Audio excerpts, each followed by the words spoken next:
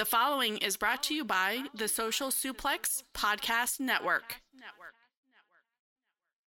This is Scorpio Sky, and you are listening to the Keepin' It Strong Style podcast, and it is the best. Yo, this is Rich Latta from One Nation Radio. This is brought to you by the Social Suplex Podcast Network. We present to you the Ace of Podcasts, Keeping It Strong Style. Let's go. It's the Ace of Podcasts, Keeping It Strong Style. Covering New Japan, they ready to hold it down. Jeremy Donovan and the young boy Josh. Come and hit a job out in Barrio the Frost. From the Tokyo Dome over to the G1. Social Suplex is the network where we can get it done. I'ma chill and let them have it, cause this is just an intro. Keeping the strong style, 6 stars from the get-go, boy. Yeah, from Tampa Bay to the Tokyo Dome, this is Keeping It Strong Style with your hosts, Jeremy Donovan and the young boy Joshua Smith. And thank you for listening. Welcome to Keeping It Strong Style, the ace of podcasts on the Social Suplex Podcast Network. Jeremy Donovan here with the young boy Josh Smith. On today's show, we'll preview the beginning of the Burning Spirit Tour and cover all this news in the world of New Japan Pro Wrestling. You can support our show by subscribing and following the Social Suplex Podcast Network or Keeping It Strong Style on the podcast app of your choice and leaving a rating and review. You can also get all the podcasts over at socialsuplex.com. Check out our Pro Wrestling Tees store, prowrestlingtees.com/social suplex. That's where you can get your official Keeping It Strong Style t-shirt.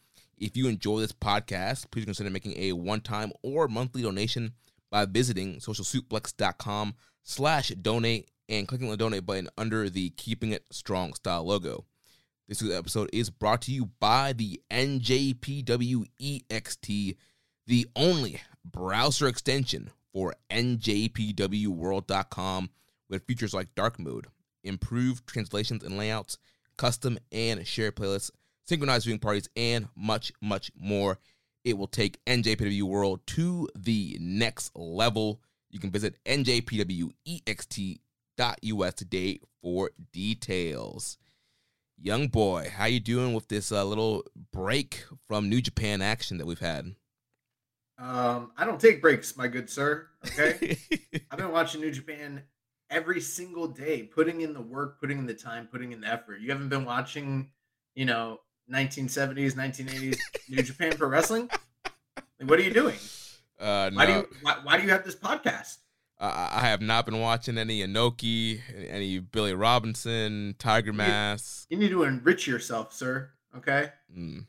Now, I hate to do this, but I'm gonna have to give you some homework. So instead of just recommend a match of the week, I'm gonna give you recommended matches of the week. I'm gonna give you a feud, a whole series spanning a decade. Okay, and so good luck watching all those Fujinami versus Choshu matches. It's gonna be good for you. Are you gonna give me recommended decade? Yeah, 1970. No, just a year. I'll give you a yearbook. Just 1975. It'll just be you watching a bunch of Inoki, Andre matches and a bunch of Inoki, freaking mixed style rules matches. It'll be really good for you. It's not a joke. You know what? Since we're on the subject, people sleep on how good Andre the Giant was in the 70s. Did I ever make you watch any 70s Andre? I mean, I'm sure you have. I don't know. You would remember, bro, because he moves like a cat. Incredible. The only thing I remember is just that it's not a joke. The Killer Khan match? Yeah. That one's good. It's not as good as the Hansen match is better. Those are both really good. But I think you have made me watch a Hansen match, because I feel like I remember Hansen hitting him with a lariat like over the top rope or something. He goes through the ropes. Yeah. It's incredible. That match is one of the best 80s New Japan matches, even though it's a fuck finish. But surprise. Inoki is like Andre. I can't sit here and tell you I know about the full extent of Andre's match catalog or anything like that. But from what I've seen, I've probably seen like 6 or 7 Inoki Andre matches that were pretty famous from the 70s and the 80s in New Japan. And like, they really are kind of like the prototypical great little man heavyweight versus giant monster, sort of like your AJ Styles versus Samoa Joe or your Sting versus Vader. Like Inoki and Andre were doing that like in the 70s, like to incredible effect.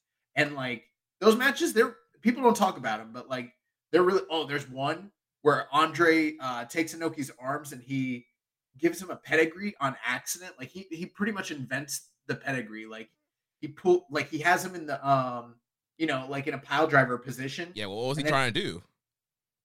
He might have been trying to do this. I don't know. Andre the Giant invented a lot of moves. Like he invented the tombstone pile driver. He invented essentially here he invented the pedigree. Maybe if we weren't so scared of New Japan taking down gifts, I would share the gift, but I don't want our entire platform to get like canceled because we shared one gift from 1976. So I don't know. Yeah, can't make any risk out here with the gifts. Yeah, I'll send it to you privately, but like he has him in the position like he's gonna give him a pile driver, and then instead of underhooking the arms, he grabs the wrists and lifts his arms straight up in the air, and then he just goes down to his knees and just like literally bows this man's head into the mat. And like it's not like that looked devastating. No, it's actually like it's a wonder that his neck didn't break. Like those All Japan 90s head drops have nothing on this bump. Like this man's neck and chin and whole soul goes into the mat. It's pretty crazy. Dude, that reminds me of a time when I was backyard wrestling in the ring. Local dude here, he decided he wanted to give me a pedigree. And I'm like, this can't go wrong. And dude, he like drilled me into the mat. Didn't protect me at all going down. I had like the worst headache after that. Bro, you're lucky you didn't get like paralyzed or end up with CTE or something like. Dude, I'm lucky I haven't ended up with a lot of injuries from backyard wrestling. Do you remember when Triple H first did the pedigree in WWF, and he did a version of it where he kept his hands interlocked, like an S grip, and he never let go, and he started like planting people's heads into the ground, and they had to change the way he did the move where he had to let go and let them take the front face bump, because otherwise, like there's one dude, I forget the names, was it Sal something? Oh, was it? No, I'm thinking about the ROH Sal Renaro. Sal Sincere, I think, something like that. I don't know. The guy's, it's a pretty famous video, but the guy's wearing pink and white tights, and he just literally just plows this guy's head into the mat. Like, I don't know. It's horrible. Yeah, essentially he's doing like a J driller pretty much, except not really protecting them. It's worse than a J driller. Yeah. But yeah, as far as the break goes, you know what? It has actually afforded me a little bit of opportunity to catch up on some of the other, while the G1's been going on, check out a couple matches that have been taking place. I got to see the Dragon Rojo Robbie Eagles match. I got to see Doki versus El Lindemann from Glate for the G-Rex title. The links for both of those matches I shared on our Twitter.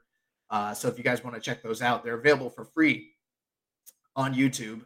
So I got to check those out. Still waiting to see the Ospreay matches. And I'm hearing great things about that Cybernetico from the Grand Prix in CMLL. I heard that match is incredible. Looks like they put it up, but it's only available to Japanese users.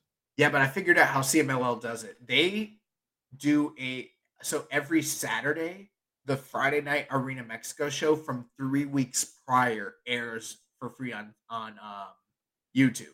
So you can see them all in Spanish language, like the original broadcast, but they're all on delay, which I don't think they used to delay them that much. But yeah, I felt like they used to be pretty quick, like maybe like a week delay, maybe. Sometimes I felt like you could watch. I think you used to be able to watch the Arena Mexico shows on Friday nights live and then catch the replay a week later. I don't know. Yeah. But yeah, so I've had a little bit of time to do that. It's been a nice little reprieve to not be, having to watch G1 all the time. So yeah, seriously, this September schedule is very, very nice going forward. Yeah, G1 was definitely a very intense month to get through. And speaking of G1, we did have a question here from Yankee 913, did y'all post the G1 pick'em results? And no, that's all Jeremy. No, I have not posted them yet. I'm working. Do you even know who won? Not yet. I'm working on it. I got a little behind being out on the mini honeymoon and the wedding and all that stuff. But I only have like a few more nights to calculate, and hopefully by next week's recording, I'll be able to announce the winner for that. Bro, 2018 Jeremy Donovan is looking into the future. He's pissed at you. This would never happen if 2018 Jeremy Donovan was here. The guy had so much enthusiasm for this show, so much gusto, you know? He was bragging about how great the World Tag League was. You know, speaking of World Tag League, I'm like looking at some of these teams that could potentially be in it, and I'm like, it could be lit, but it's not going to be. Come on, I'm like, it could be it could be fun. The best World Tag League that we have ever covered, I think, is the first year that we did it. Yeah, probably. Because like, I don't know, like since then they've just gotten decidedly worse and worse every year, it feels like. But think about it. We can get Aussie Open, yeah, West Coast Wrecking Crew. We're not getting FTR. Yeah, I highly doubt that. The Bucks. Yeah. Yeah, Young Bucks, yeah.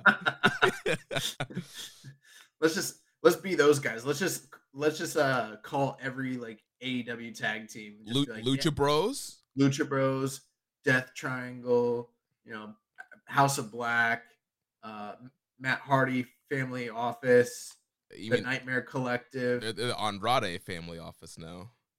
Nah, you're messing up the bit. I'm just like saying old shit that like doesn't exist anymore.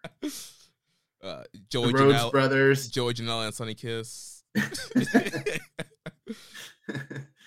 Yeah. So I don't know. Maybe we can get the Trust Busters. Get Slim J in Japan. Hell no, bro. The Trust Busters. I feel like what was the Workhorsemen? Wasn't that the group? That's JD Drake and Anthony Henry who are on Strong this week. Okay, what's the group that they are in AEW?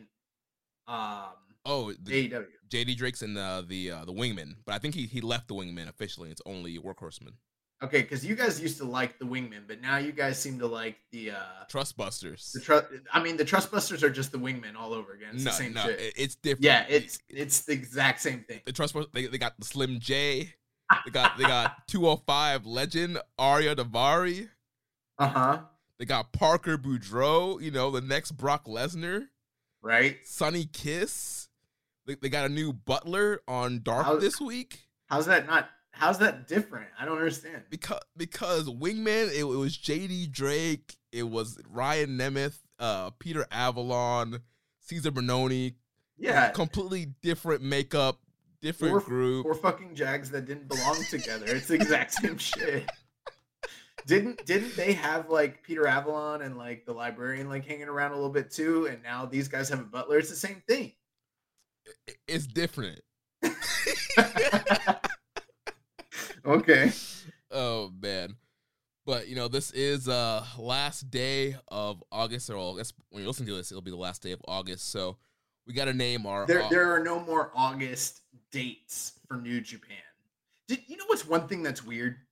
There was a show the day after the G1, and it was outdoors, and I don't know anything about it, but I know it happened, like for sure, because I saw pictures of it on Twitter, and in one of the tag team matches, Tanahashi was going up against Taguchi.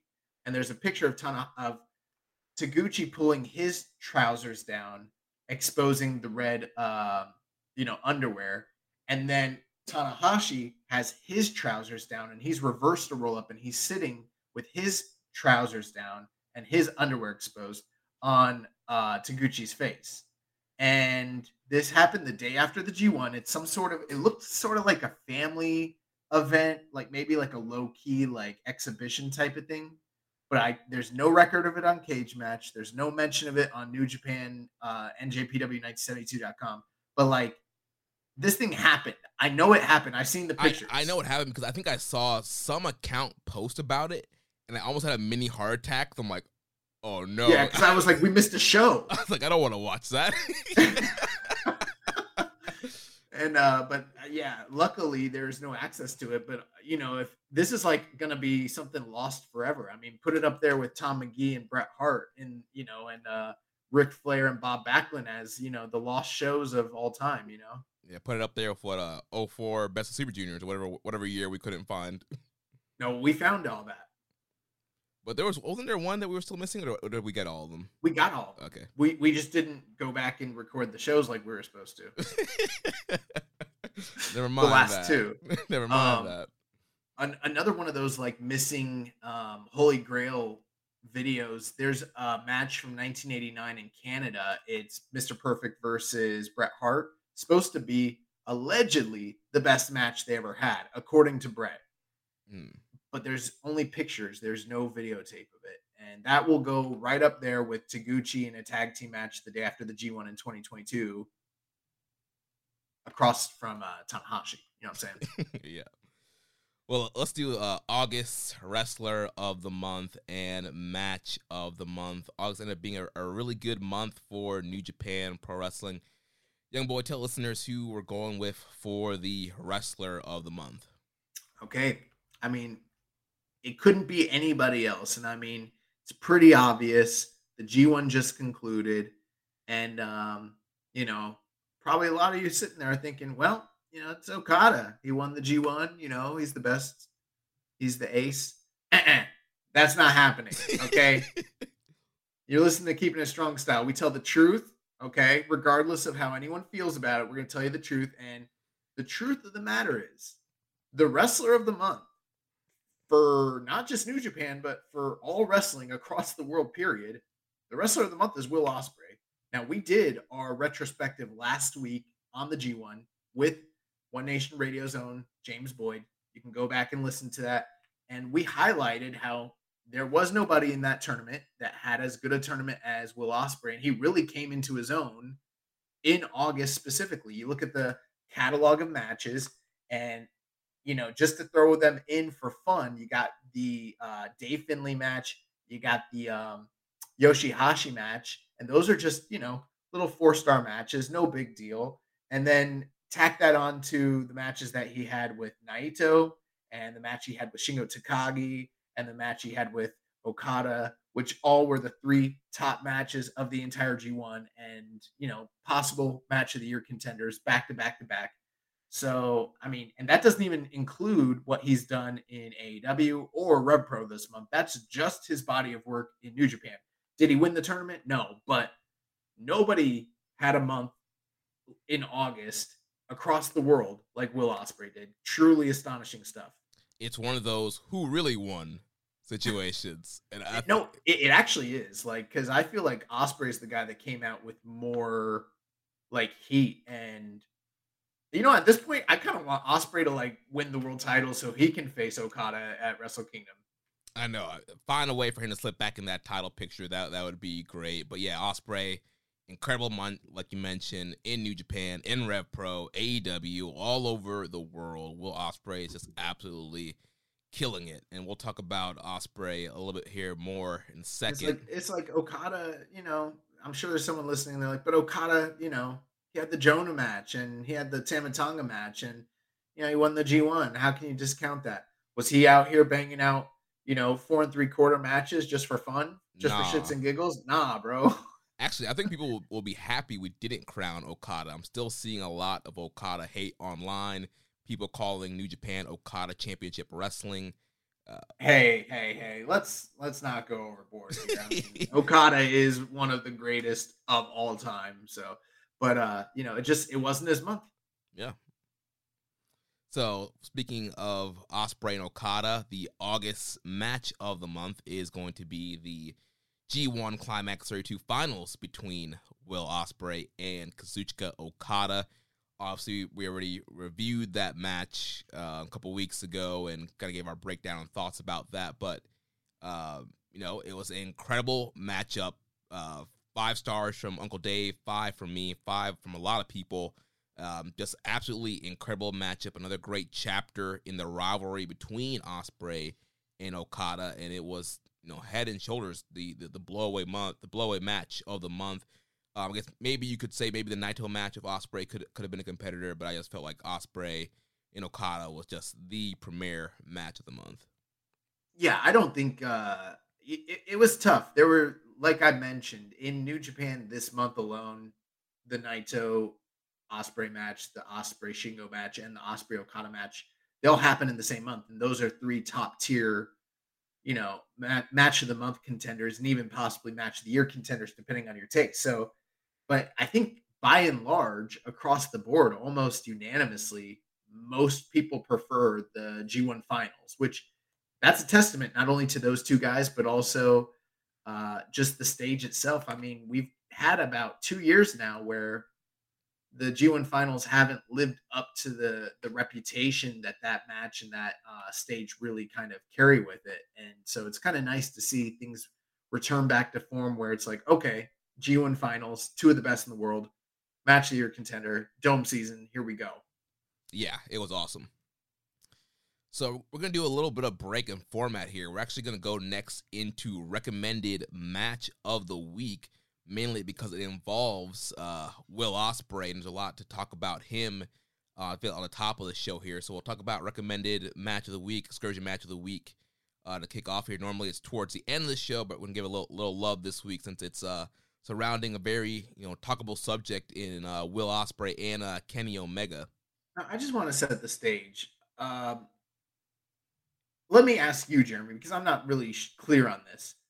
Is Ospreay your favorite guy in New Japan right now, or in general? Like, how on the level of like markdom, where would you kind of catalog yourself in terms of Ospreay fandom?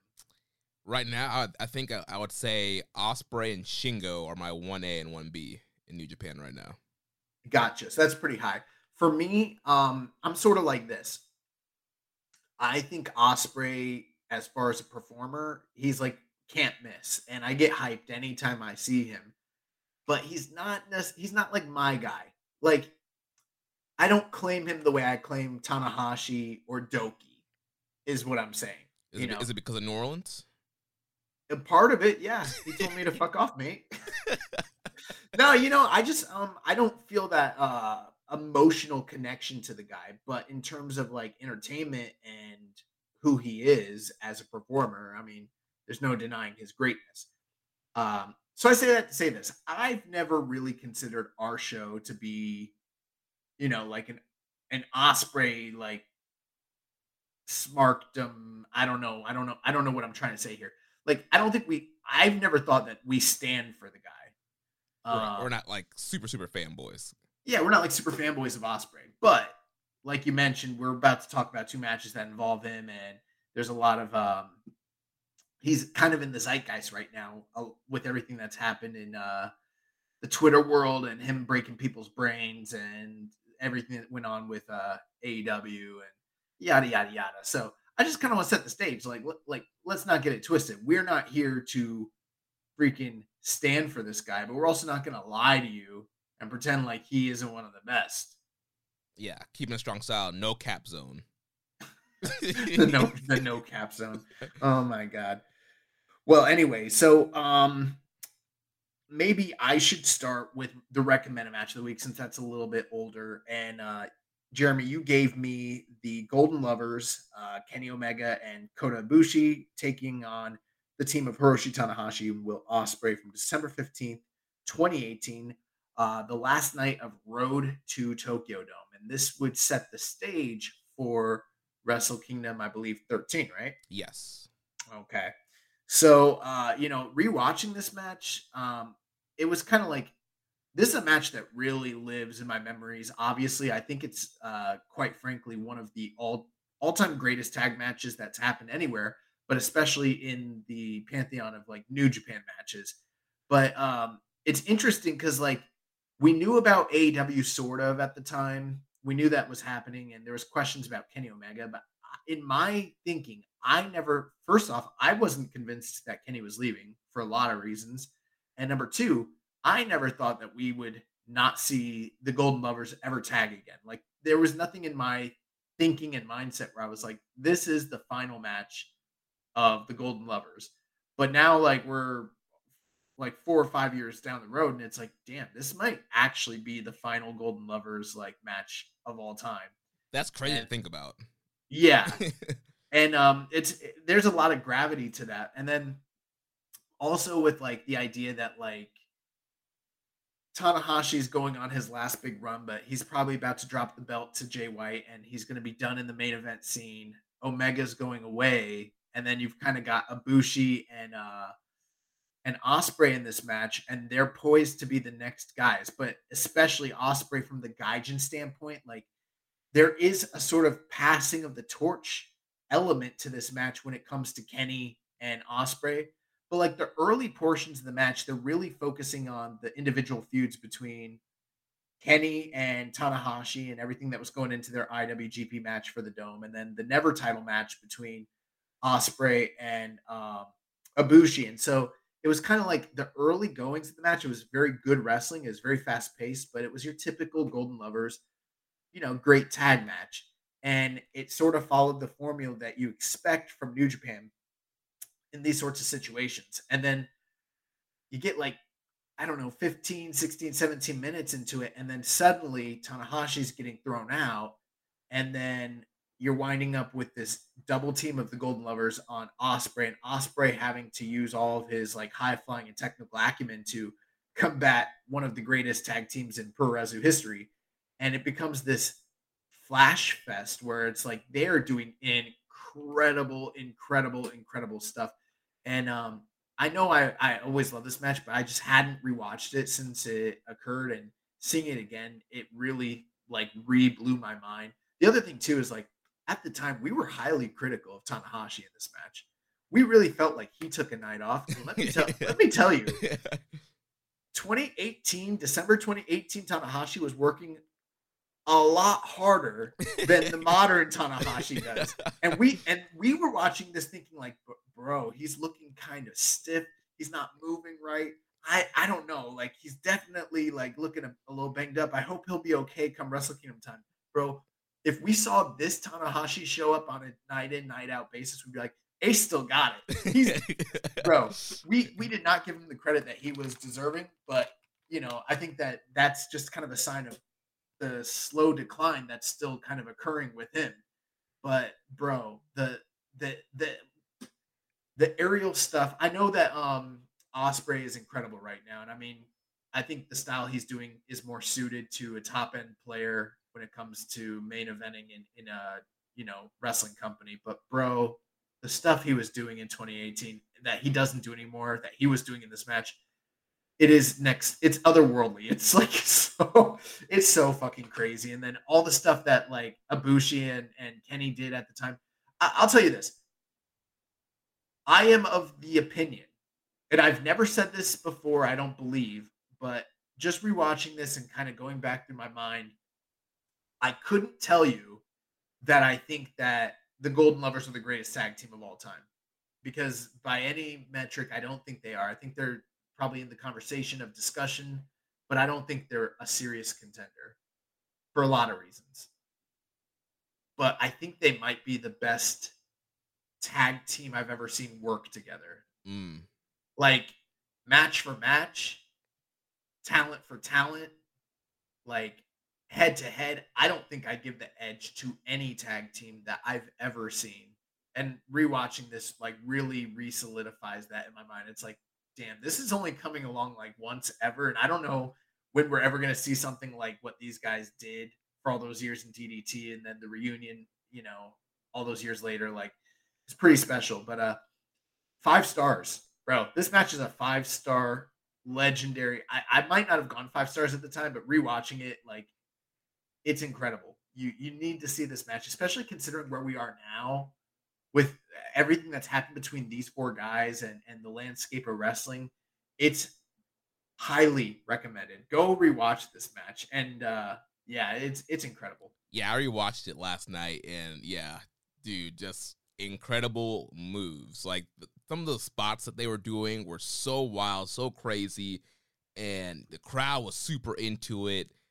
Bro, there was one point listening to the match where I just hear so many like women going, "Kitty, kitty, kitty," that like it started kind of getting annoying, but like at the same time, I was like, damn, like I forgot that we used to have lively crowds like this. Dude, that could, like, how like weird is it? Like I was kind of getting like a little weird. I'm like, why is there? I was getting weirded out. I'm like, why is there so much crowd noise? Like, where the claps at? Like, I was getting weirded out. But like, for like Tanahashi and Ospreay, they would do cool stuff and people would clap and they would cheer. But then like in the lulls, there's just a million women go, Kenny. And it's like, damn, like, it was always funny when you'd hear the one lone woman out in the ether just throw that out there. But in this match, for whatever reason, it's like a bunch of little gnats. There's just like, Kenny, like the whole match. Like he was so fucking over. And the funny thing is, like, he would do some heel stuff in the match and they would boo, but then they would go right back to Kenny. Like I forgot. Yeah, that was a huge part of it. He was doing so much heel shtick because he's playing up this angle with him and Tanahashi. So there's kind of like this dichotomy where like he's with the boot. It's almost like Sting and Luger, like in '96, where like Luger's the bad guy, but he's best friends with Sting, who's like the ultra white meat babyface, and he's like, you guys don't know the other side of him. I know him he's a good guy deep down. Like, yeah, Kenny's choking Ospreay with the shirt, and Reggie's looking at Ibushi like, what the heck? Ibushi's like, yeah, it's okay. It's okay. At the end of the match, after the Golden Lovers win, I always did remember the snow and them holding up their titles and rejoicing, but I forgot that Kenny sang. Yeah, I forgot about that too. Yeah. Yeah. Just incredible. And it's not just the great moves. It's the storytelling. It's the near falls. It's the high octane pace, the energy. Oh, when Kenny gives Tanahashi the sling blade. Oh, bro. Dude, mad heat. It's so good. It's so good. Well, fast forward to August 24th, last Wednesday's AEW Dynamite. We had another incredible tag team match featuring these two men. Well, I guess not featuring these two men, but the build to featuring these two men. We had the team of Will Ospreay and Aussie Open, the United Empire, taking on the Death Triangle of Pentagon, Phoenix, and Pac. And man, this was a absolutely incredible 6-man match. This was part of the AEW Trios Tag Team Tournament to crown the first AEW Trios Tag Champions. And man, these guys went out there, absolutely killed it. They got a ton of time. They got like 3 commercial breaks, probably about like a 25-minute match. And these guys were out here just, again, doing incredible moves. I think people are understanding now like why Aussie Open is like one of the best tag teams in the world, and just the chemistry they had with Phoenix and Pentagon and Pac. And when Phoenix and Ospreay were in the ring together, oh my gosh, that's the incredible stuff they were doing together. And of course, Ospreay brought back a signature, take a flip off the top rope, land on his feet spot that he normally does. There was I was listening to Observer, and like it's funny because there have been a lot of Ospreay Phoenix matches, right? And I've even been to one of them live, WrestleMania weekend in Orlando for Rev Pro. But the most recent one was when we were doing the show and we were starting to do excursion match of the year. And there was I believe it's Fight Club Pro, which I don't even think runs anymore in England. They had a one-night tournament, and the opening round match was Phoenix versus Ospreay. And like Meltzer's like, yeah, there was this match that happened between them. I heard it was great, but there's no tape. And I'm like, I definitely watched that. I definitely watched that match, and I've seen them have quite a few, matches on tape. Like, I don't know. Someone needs to tell this dude about like Torrance or something. Yeah, and Ospreay, man, like coming off the G1, you're thinking maybe, all right, it's a 6-man tag. He's going to take it easy. No, he was out there. He did the Sky Twister. He's hitting all his big, springboard signature spots. He's doing all his high pace, the Tiger Feint kicks and the Oz cutters and all the flippy do stuff. Just absolutely incredible. This match was extremely innovative, extremely high paced. It goes to show you, I mean, everyone's been saying for a very long time now how great the Lucha Brothers are as a tag team. And everyone's been saying for a very long time now how great Aussie Open are as a tag team. And seeing those two teams interact with one another was next level. And, I hate to be that guy, but I'm just telling you, as it is, I think that this team is a great team. But like, FTR can't go out there and do the shit that these two teams were doing on that night. I'm sorry to tell you that. It's true. They can do some other really cool stuff, but like they're not going out there and having the match that those guys had in that 6-man tag team. That was incredible. And then everything with Ospreay, everything with Kenny and Ospreay, bro. Like this is the most he's tried in North America on cable ever. This puts to I'm not sure this actually I wasn't thinking of this, but like the only other match you could really point to that showcased him was like the Dax match, which is admittedly very good, but this blows that like out of the water. Oh yeah, definitely. Which is funny because people were calling that a match of the year contender. And I was like, in what universe? But like to see him, for me, I felt like this was somewhat, I hesitate to say star making because I don't know how much it's resonated with the audience, especially with all the discourse that's come out of it post tense. But man, like what a way to give an accounting of yourself to show like what you're capable of doing on a big main event level stage with some of the best workers out there. The only two things I didn't like, well, the one thing I really didn't like about it was the commercial breaks. Yeah, I know. Getting that many commercial breaks broke up the flow of what I feel like I need to like go find the Fight TV like European feed so I can actually see what happened in between. I know they did picture in picture, but it's not the same for me. Yeah, dude, I'm so like trained after like 30 years of wrestling. When a commercial comes on, like to zone out, it's like really hard to focus on those picture in picture during matches. Absolutely, and but aside from that, I mean, I don't know if I would go 5 like Dave. I know Dave gave it 5 stars, but this has got to be one of the absolute best tag team matches of the year anywhere in the world. And so far, from my estimation, this 6-man tag title tournament that they're doing is probably already the best tournament that AEW's ever run, period. Yeah, it's been so great. And yeah, I went the coward rating on this match. I went 4.75. Just absolutely an incredible 6-man tag match. But we're getting to a point, Jeremy, where Excursion Match of the Year is supposed to highlight the best matches from talent from New Japan outside of the company. And there are quite a few contenders, but a lot of them have Will Ospreay's name on them. We're going to have a discussion like, we can't have 8 Will Ospreay matches. Like, we're probably going to have to pick. I mean, it's not our fault he's out here having 4+ star matches all over the world. This is the discussion we have every year. I say the same thing, and then Jeremy goes, well, he did have the good matches. Hey, the award is the best excursion matches. It's not our fault that Will Ospreay is going around the world, Japan, UK, America, all over, and having 4 stars matches plus.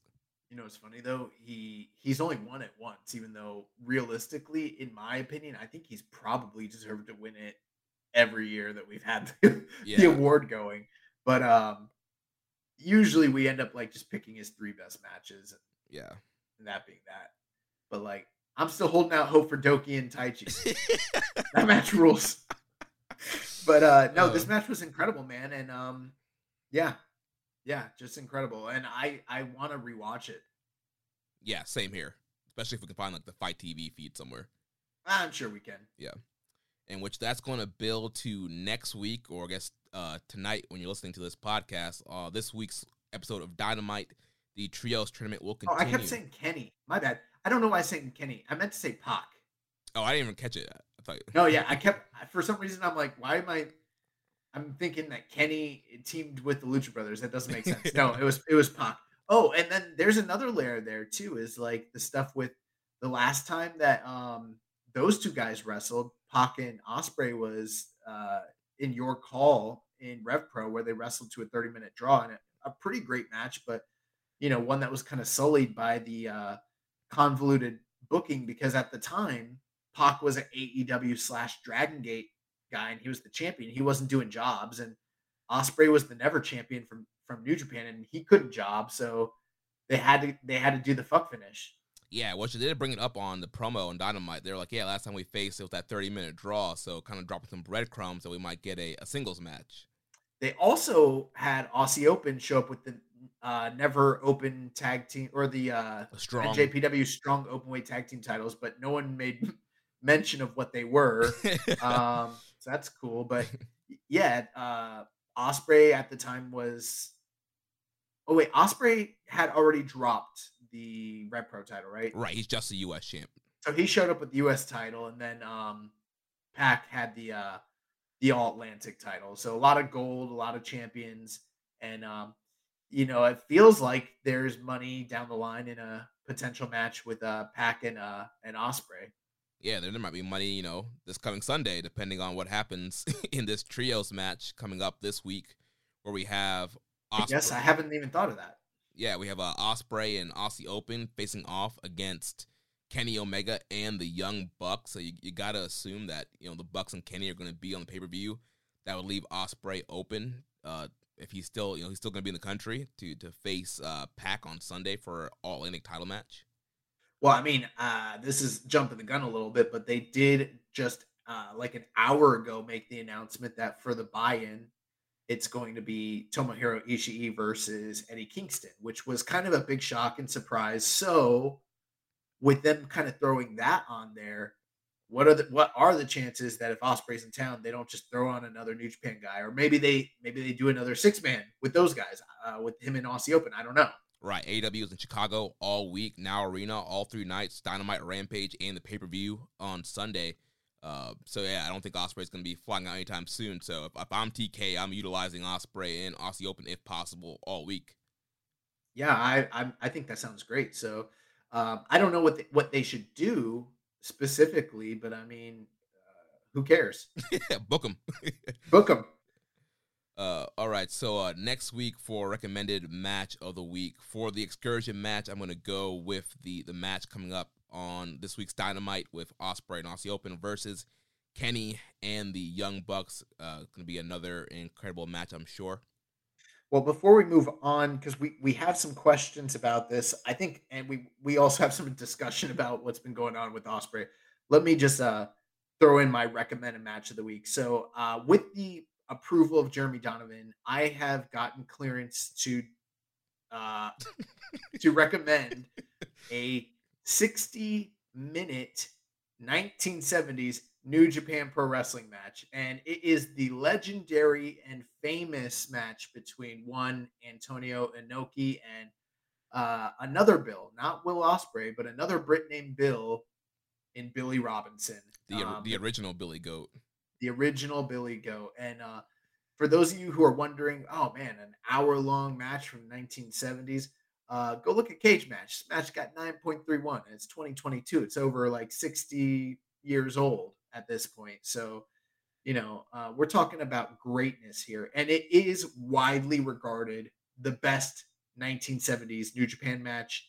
And it's also considered by most people that watch it close to 5 stars for the time. So, Jeremy, you tell me what you think when you watch it, but I would be really surprised if even, like a modern fan watching this wasn't impressed with what they saw.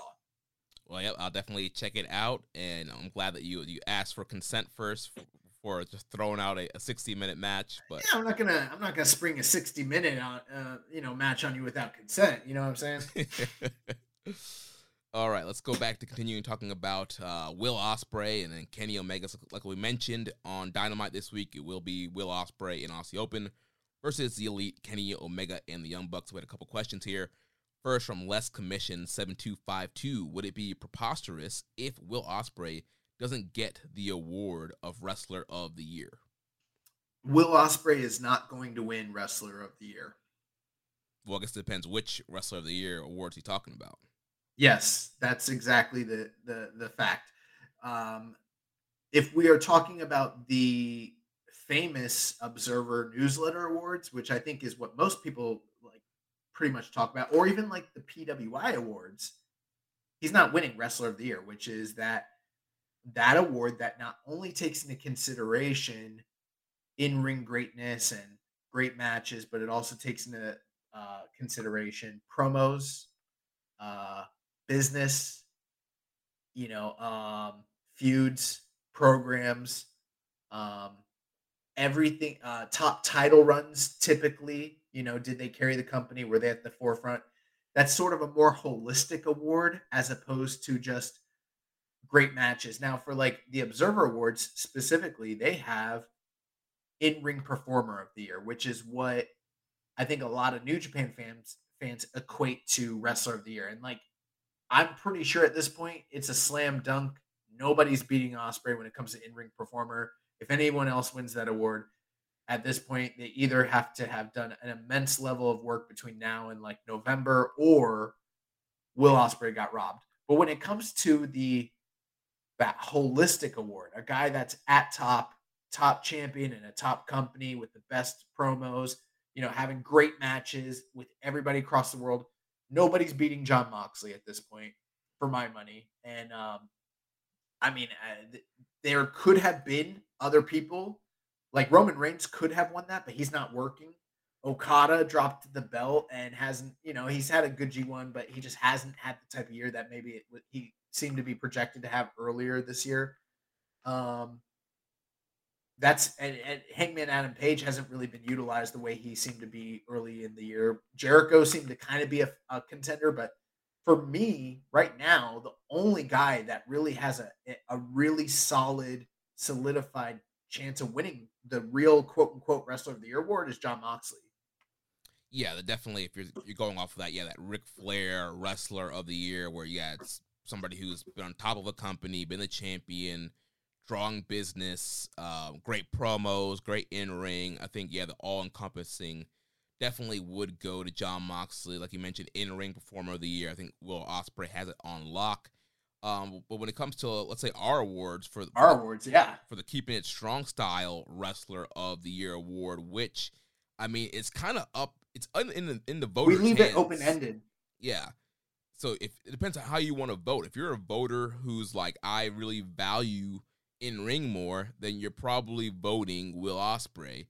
If you're somebody who's like, I'm more of, the person who was on top and who was kind of pushing business and overall, centerpiece of the company this year, you're probably going to vote for Okada. So it's really up to you. But I would be surprised, I think, if Ospreay doesn't end up winning our Wrestler of the Year award. Looking back at the year New Japan's had, it's too early to call, but I'd be hard pressed to think. It feels like right now it's probably a three-way race between Jay White, Okada, and Will Ospreay. Yeah, essentially. Maybe you could probably throw in outside chances, Tanahashi, Zack Sabre. Maybe, yeah. Depending. They have a few more months to catch up. Yeah, but I'm just saying, like, if you were like, but I'd be surprised if Ospreay didn't win our awards. Just just kind of judging based on how things have gone in the past. I think he'll probably win our award. I wouldn't be surprised if he wins like Jay Cass award. Right.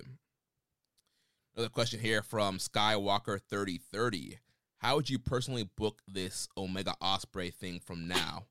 Personal take: Omega wins at Wrestle Kingdom. Ospreay beats Omega in the States whenever they can set up a big singles match.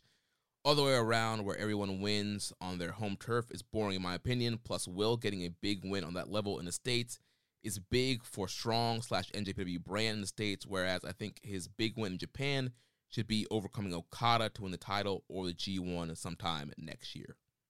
Yeah, that's a great point. Now, since we're talking about booking, I think now's a good time to bring up, after the show on Wednesday, there was a post-match promo where Kenny and the Bucks came out, belts at Ospreay's way, talking about how he's had a bunch of, people are still talking about Omega in Japan. And even though they both lost to Okada, he has beaten Okada in the Dome, or not in the Dome, but on the big stage in a match that's called the greatest match of all time. And, that's something that Ospreay's never done and he never will do because he's not as good as Kenny. And then there were some other insults he threw. I thought the first half of Omega's promo was great. The second half was it started getting into like juvenile, like childish territory, Whereas it was a little too goofy for my taste. Start talking about like diapers and childish behavior. And Kenny's kind of goofball anyway. So I don't know. It's hard for me to take some of that stuff seriously. But what did you think of this? And I mean, how do you see that playing into this match coming up?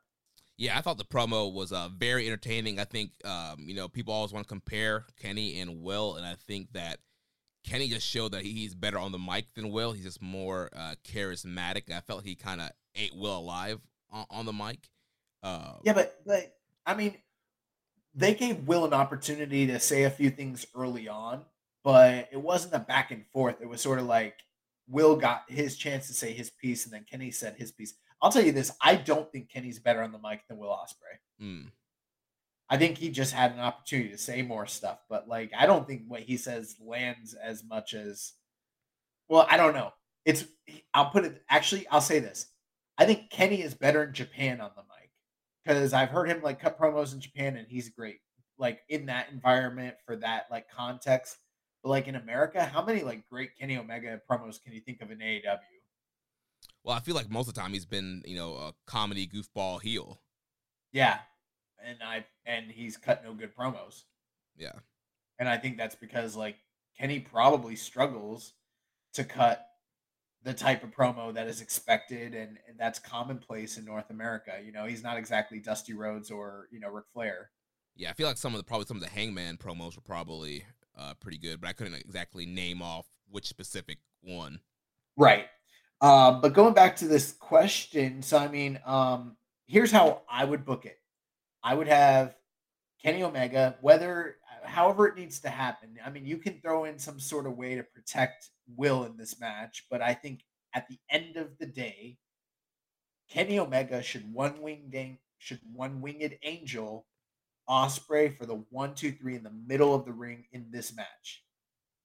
And then whatever you need to do between now and January, you build the match, promos, interviews, video packages, the whole works. Maybe some surprise attacks, whatever you want to do. Let's get nasty here. Let's give them the Jericho Omega treatment. You know what I'm saying? Yeah. And then January 4th in the Dome in the semi-main event, you have Omega Ospreay for the title, and Omega beats him again. Ooh. Just like Skywalker said. And here's why: because at this point, when did Ospreay win this title? In May? U.S. title? Yeah. Yeah, I think it was May, yeah.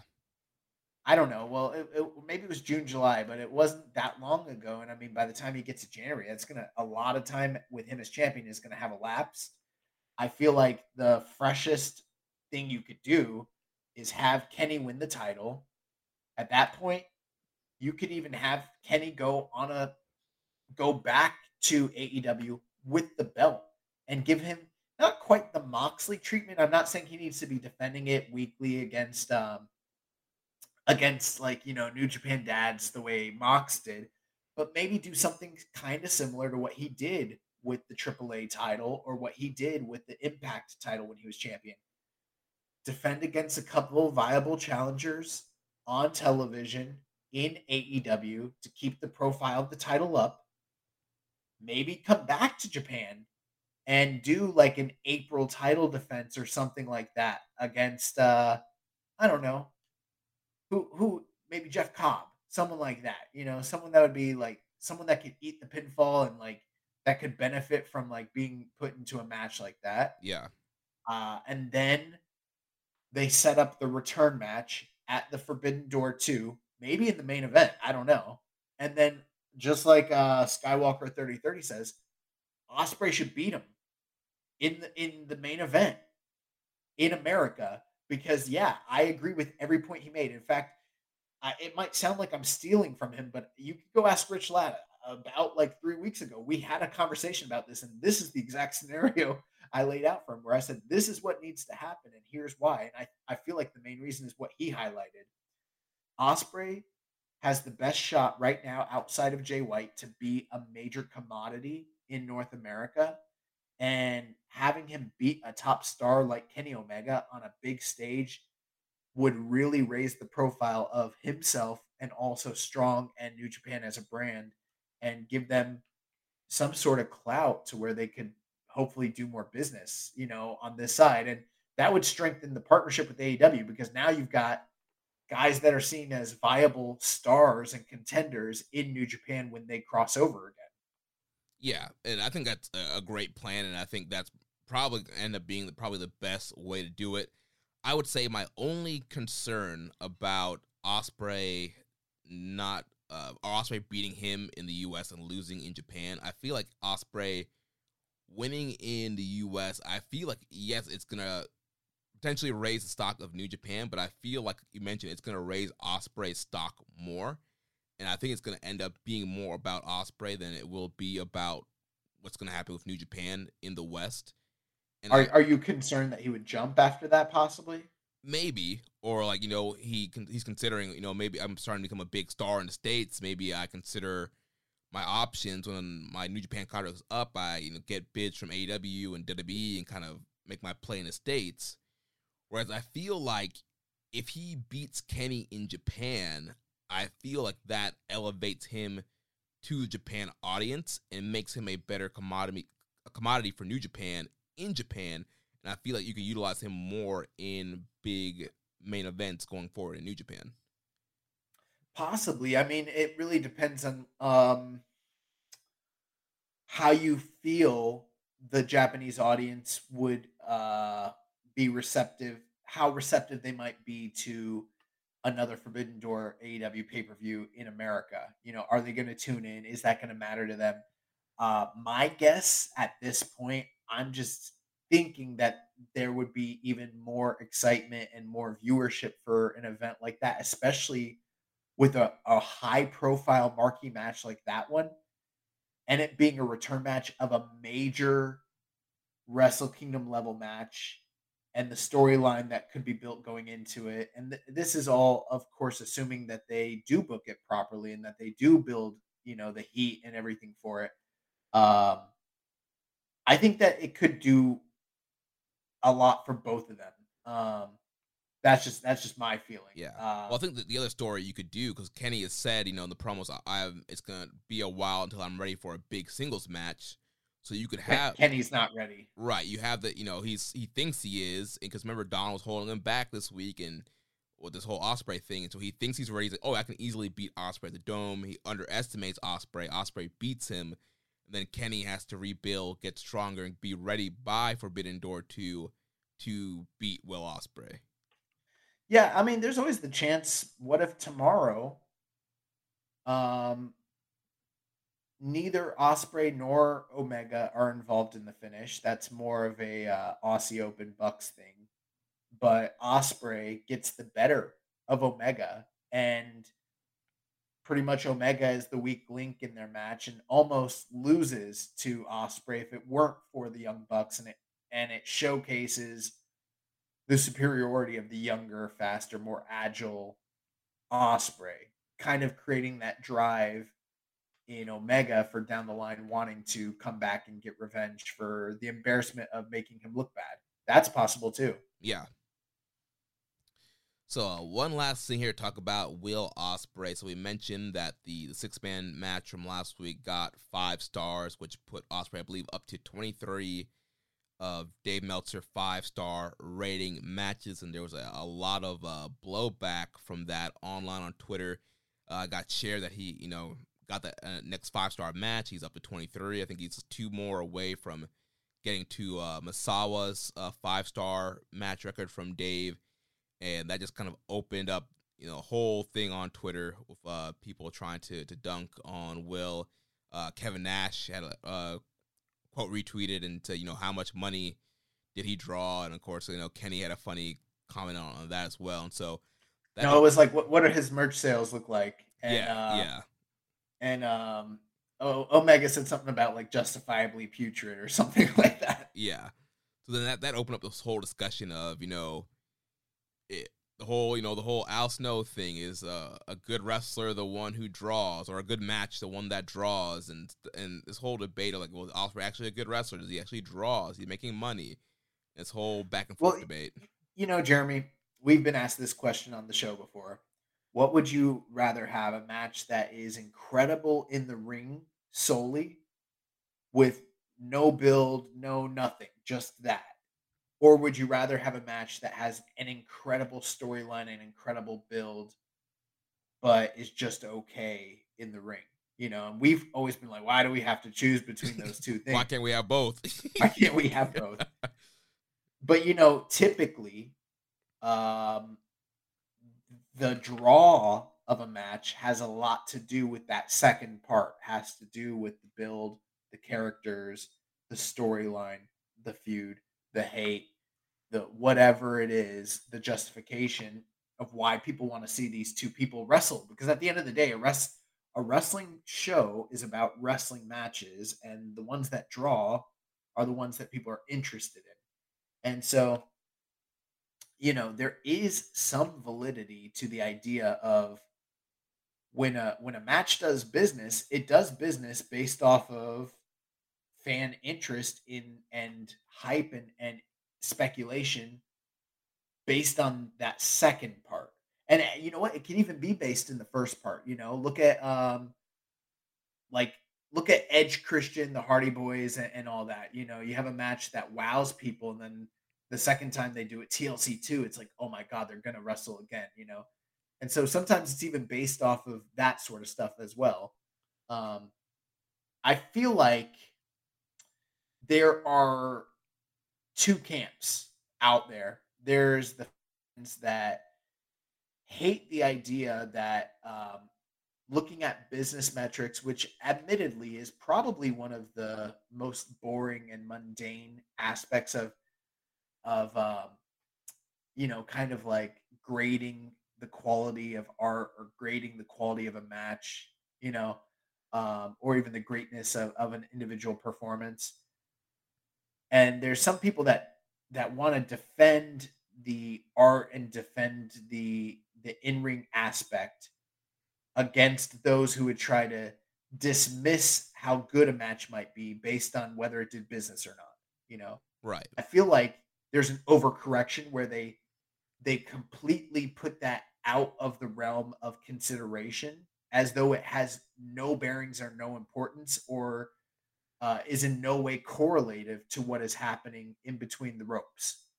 And then there's this other camp who don't care about what happens in the ring. They just care about the business when it comes to solidifying things. And oftentimes that would be and I hate to say it this way, but like your diehard WWE fans who don't want to watch any other wrestling or admit that there is anything else that's going on outside of their viewing bubble. Right. It's also the old timer guys like a Kevin Nash and old timer wrestling. Yeah, the old timers as well, like Kevin Nash and the old guard, who don't want to admit that the up and coming talent that's out there, or even like your Jim Cornettes, guys like that, who don't want to admit what these guys are doing is better.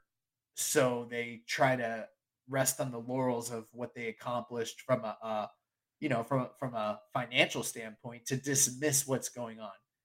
For me, the reality is the truth is somewhere in the middle, and there is no, how you and I are always like, why do we have to choose? That is the real answer. The real answer is you really can't have one without the other, because for instance, I've seen a CM Punk versus Bryan Danielson match that happened in Florida back in like 2006, 2007, something like that, maybe 4. And there's like 8 people in the ring or in the audience. They're literally having a pandemic level like empty arena match, and it's incredible. The art, the wrestling itself is incredible, right. but nobody saw it, and they probably didn't make any money whatsoever. And it's like I can't really compare that to like from a move standpoint, that might have even been a better match than say like Davey Boy and Bulldog. But Davey Boy and Bulldog drew like legit like 80,000 people. And it's like this all-time classic thing where, this incredible carry job by Brett, and the story and the family and, Martha and yada, yada, yada. And like all that stuff matters, because in wrestling, like it's not just, the performance art and the business, there's a melding of those two things together. I feel like it's impossible to, have one without the other. You know what I'm saying? Yeah. But I think it's kind of bad faith, though, to try to, knock down a great wrestler by questioning their merch sales or their drawing ability. I mean, absolutely. You can look at a ton of different industries. You look at movies. I know you're not a big fan of Fast and Furious, but they make a ton of money. But they're horrible movies. They're objectively really bad movies. I mean, I enjoy them, but I know. No, they're fun. They're fun, but they're not good movies. Yeah. And you can look at restaurants. Look at McDonald's. They make millions of dollars, but is that like the greatest food, tasting food in the world? Maybe after 2 a.m., but it's not your quality food, and so I think it's bad faith to want to try to qualify a great wrestler. Oh, if they don't have X amount of merch sales or they haven't drawn X amount of pay-per-view buys, and they're not a great wrestler.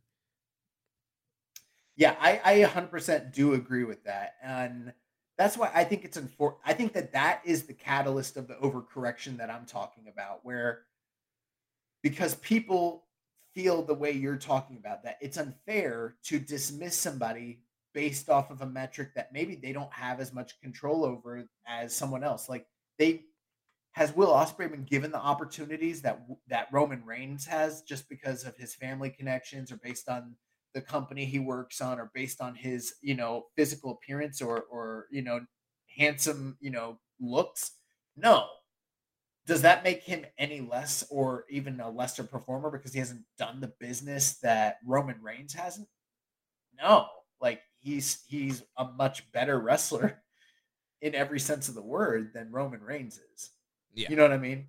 And speaking to the controversy of the 23, star, let's just say it. Star ratings themselves are, I know we always joke, we say, ratings, takes, and opinions are not a game, but they are an opinion. Dave, if you listen to Dave, it's funny how many people criticize him and don't even listen to him.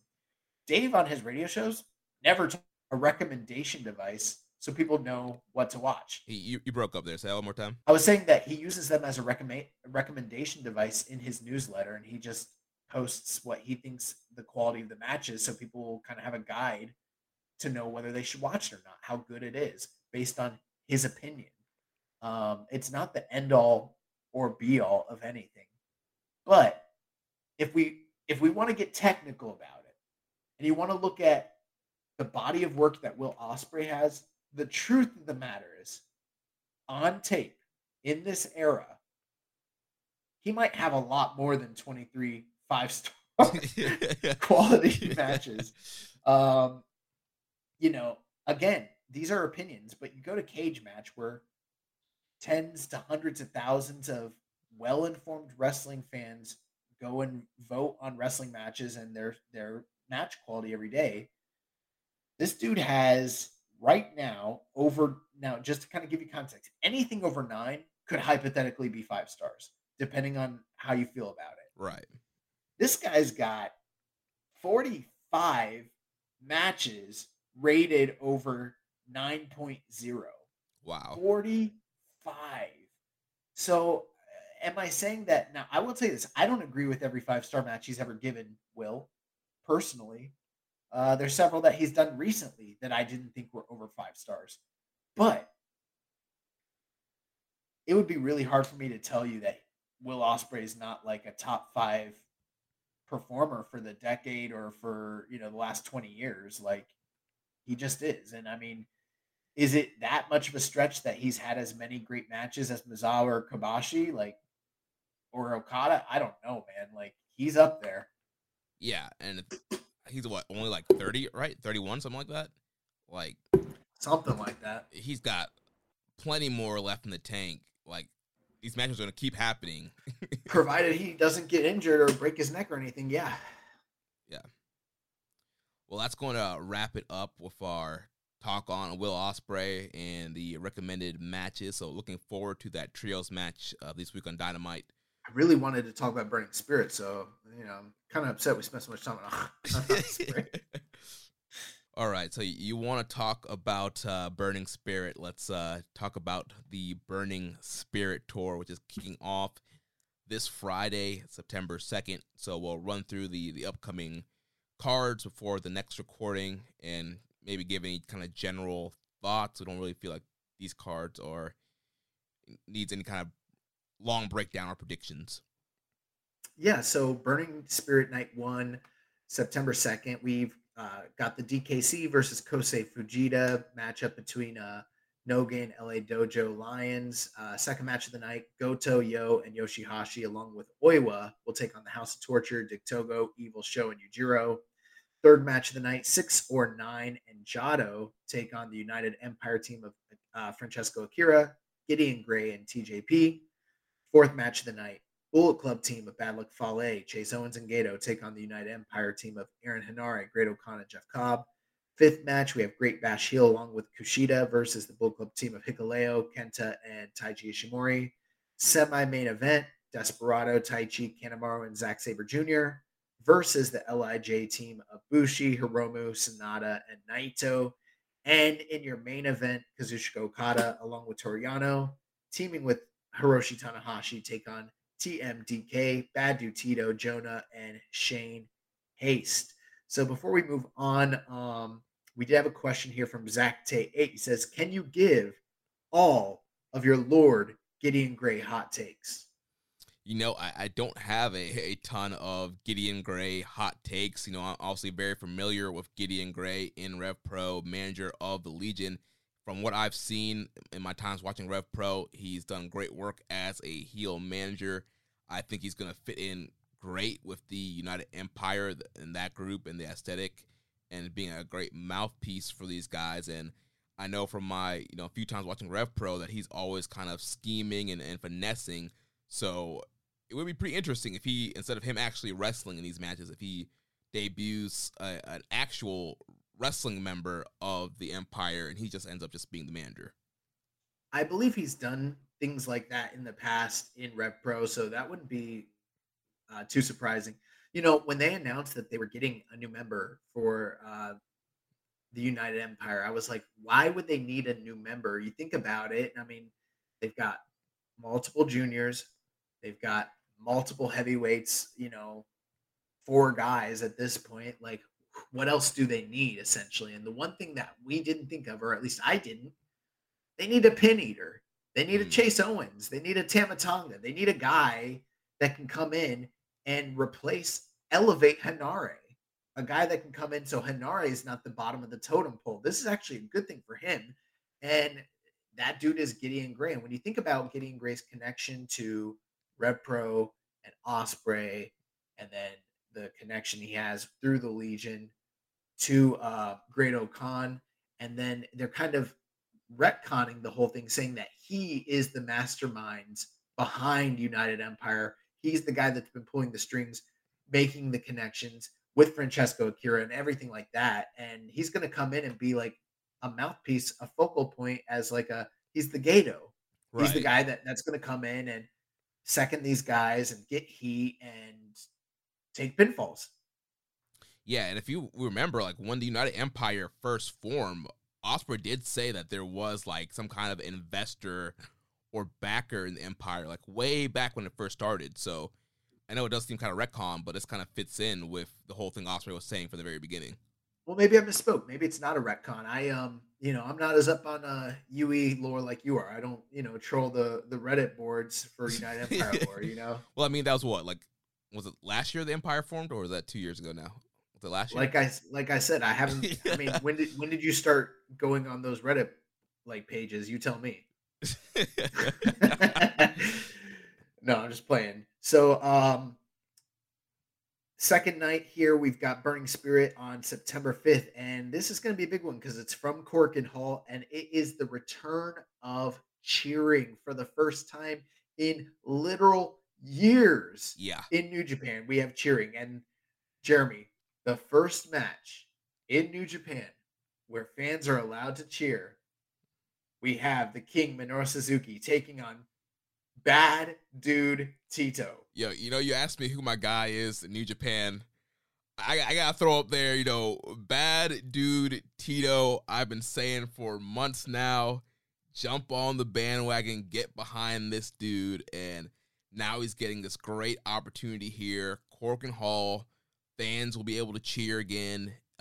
Big first opening match against Suzuki. We're gonna get the big Kaze ni Nare from the fans, and then bad dude Tito mixing up here with this legend. Great opportunity. This should actually be, I think it's gonna be a really fun matchup, and I think it could be something that ends up elevating bad dude Tito.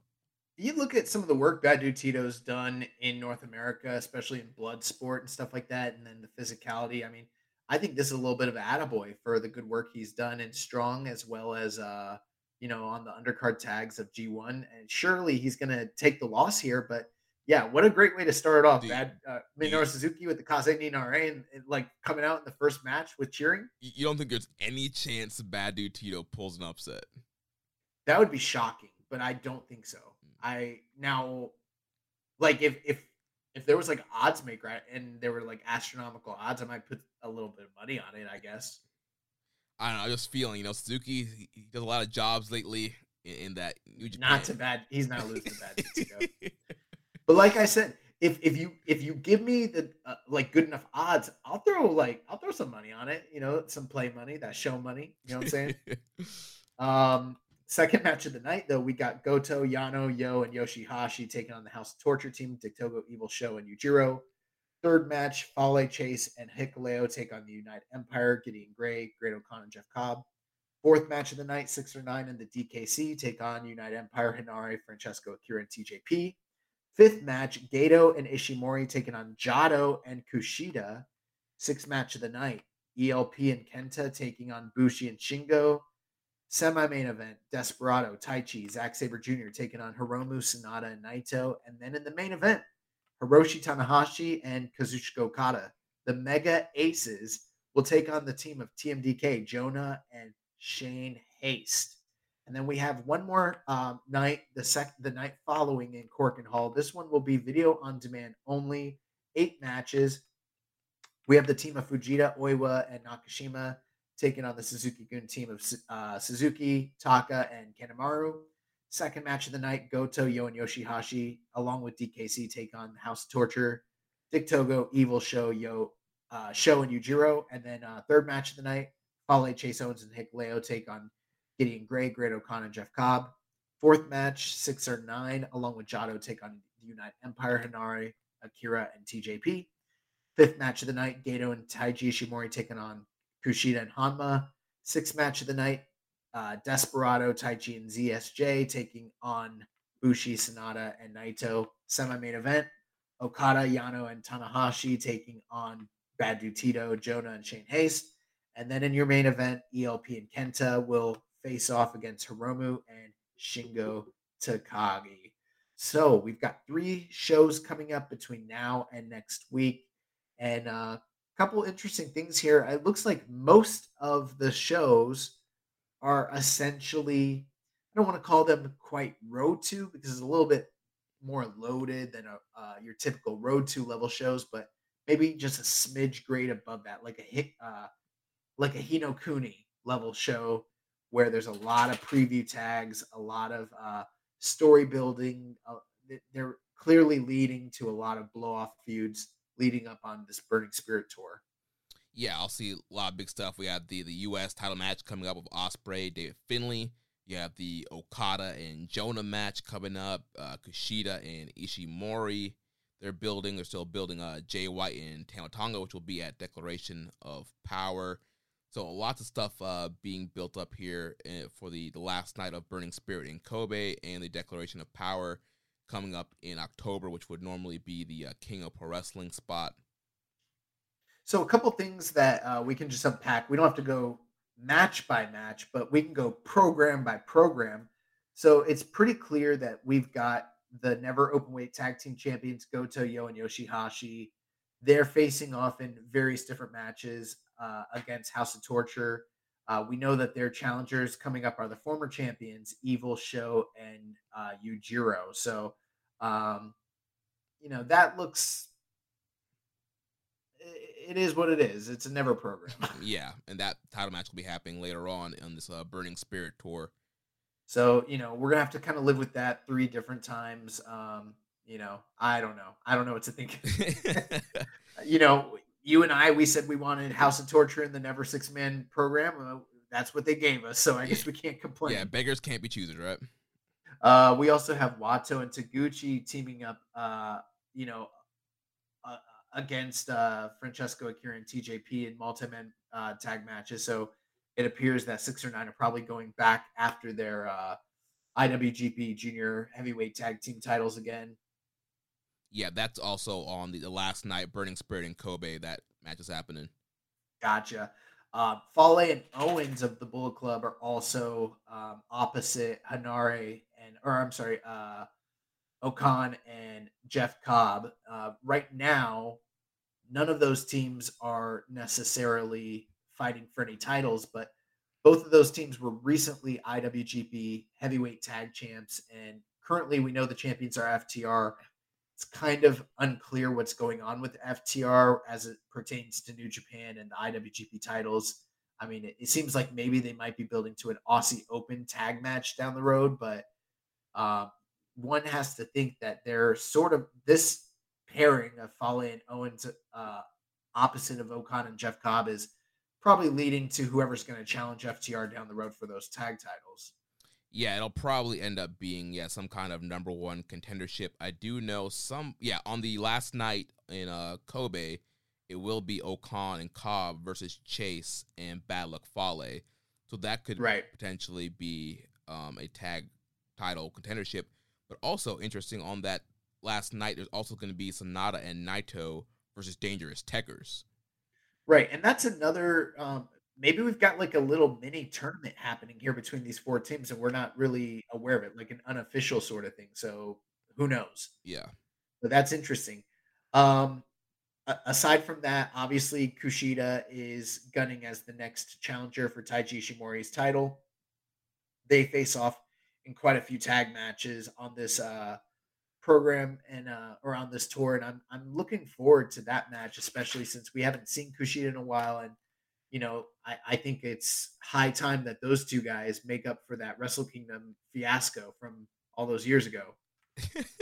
It's funny, as I was watching, Road to the Tokyo Dome match, the Kenny and Ibushi versus Ospreay and Tanahashi, I was thinking about Wrestle Kingdom 13. I was like, man, that was such a great Wrestle Kingdom. I was like, what was the junior title match? I was trying to remember because I know Ospreay wasn't the junior champion. I was like, oh yeah, it was that Ishimori Kushida match that Josh absolutely hated, and you freaking ripped the shreds on the air. It's, what? Let's be clear. It's not a bad match. It's just that we were like in this phase where we were having all-time legendary level Wrestle Kingdoms, and the junior matches were always outstanding at the top of the card on those nights, like in the top 4, and this one just wasn't, and I was pissed, especially considering it was Kushida and Taiji Ishimori. Like I was like, yeah, I was not happy, but probably like those Mox and CM Punk fans were pissed that they gave him that 3-minute squash. Yeah, that squash. Because essentially Taiji Ishimori beat the shit out of Kushida and then just pinned him. Yeah. And then it was like, really? Little did I know the guy was leaving the company. Right.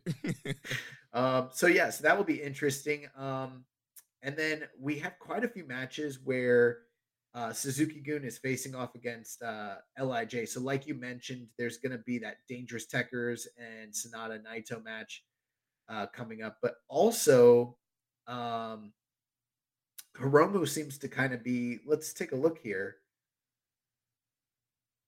Because I feel like, wasn't there an interesting match where he was just in a straight up tag team one of these nights? Maybe on the last night in Kobe, he's in a him and Shingo against Phantasmo and Kenta is the main event on the VOD night. Yeah. Which clearly, like, it looks like ELP and Shingo are leading to a potential KOPW match, whatever that may be. But I'm wondering if I guess Hiromu's not really going to bear too much into that at all. Yeah, I think it's all about, Shingo and ELP, which will probably happen at a Declaration of Power since it's not scheduled for their Burning Spirit Tour. Gotcha. Yeah, it looks like, Despy and Hiromu are just kind of like playing hangers on for now. Yeah, kind of building up their kind of this back burner, keeping them hot until something comes up for them.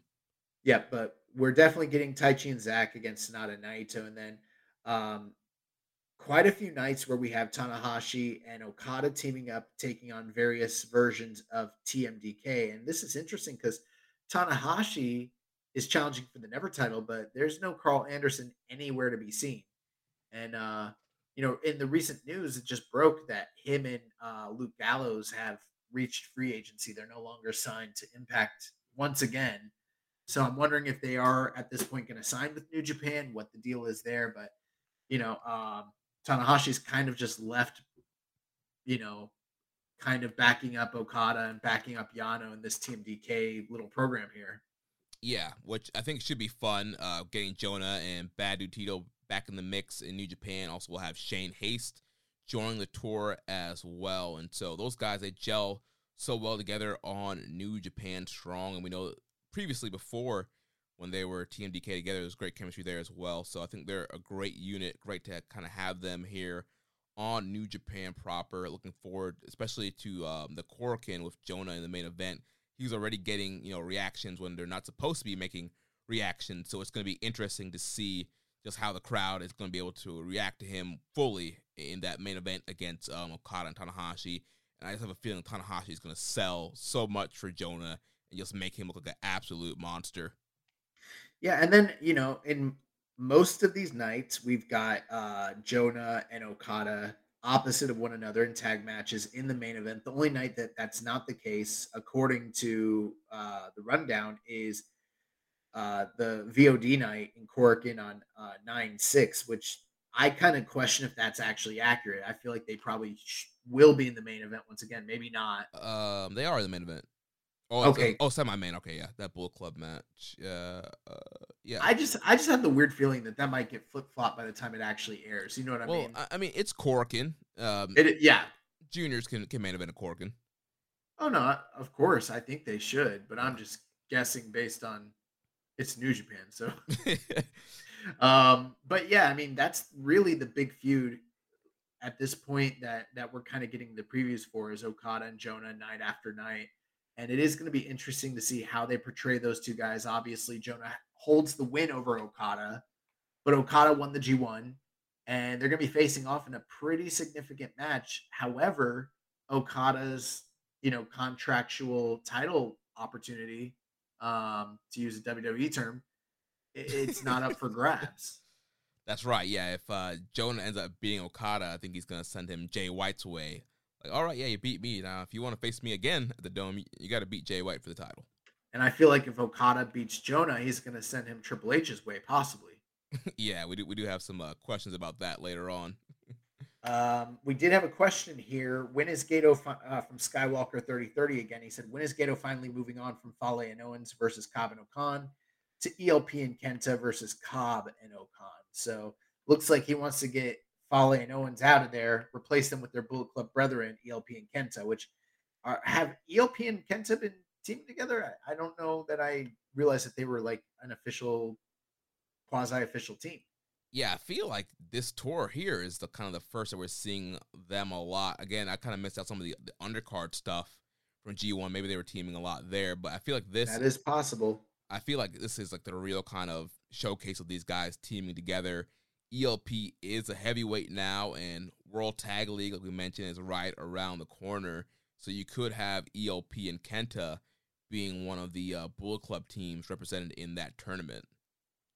Yeah, that is definitely possible. So, overall, I would say that these shows have a lot of star power on them.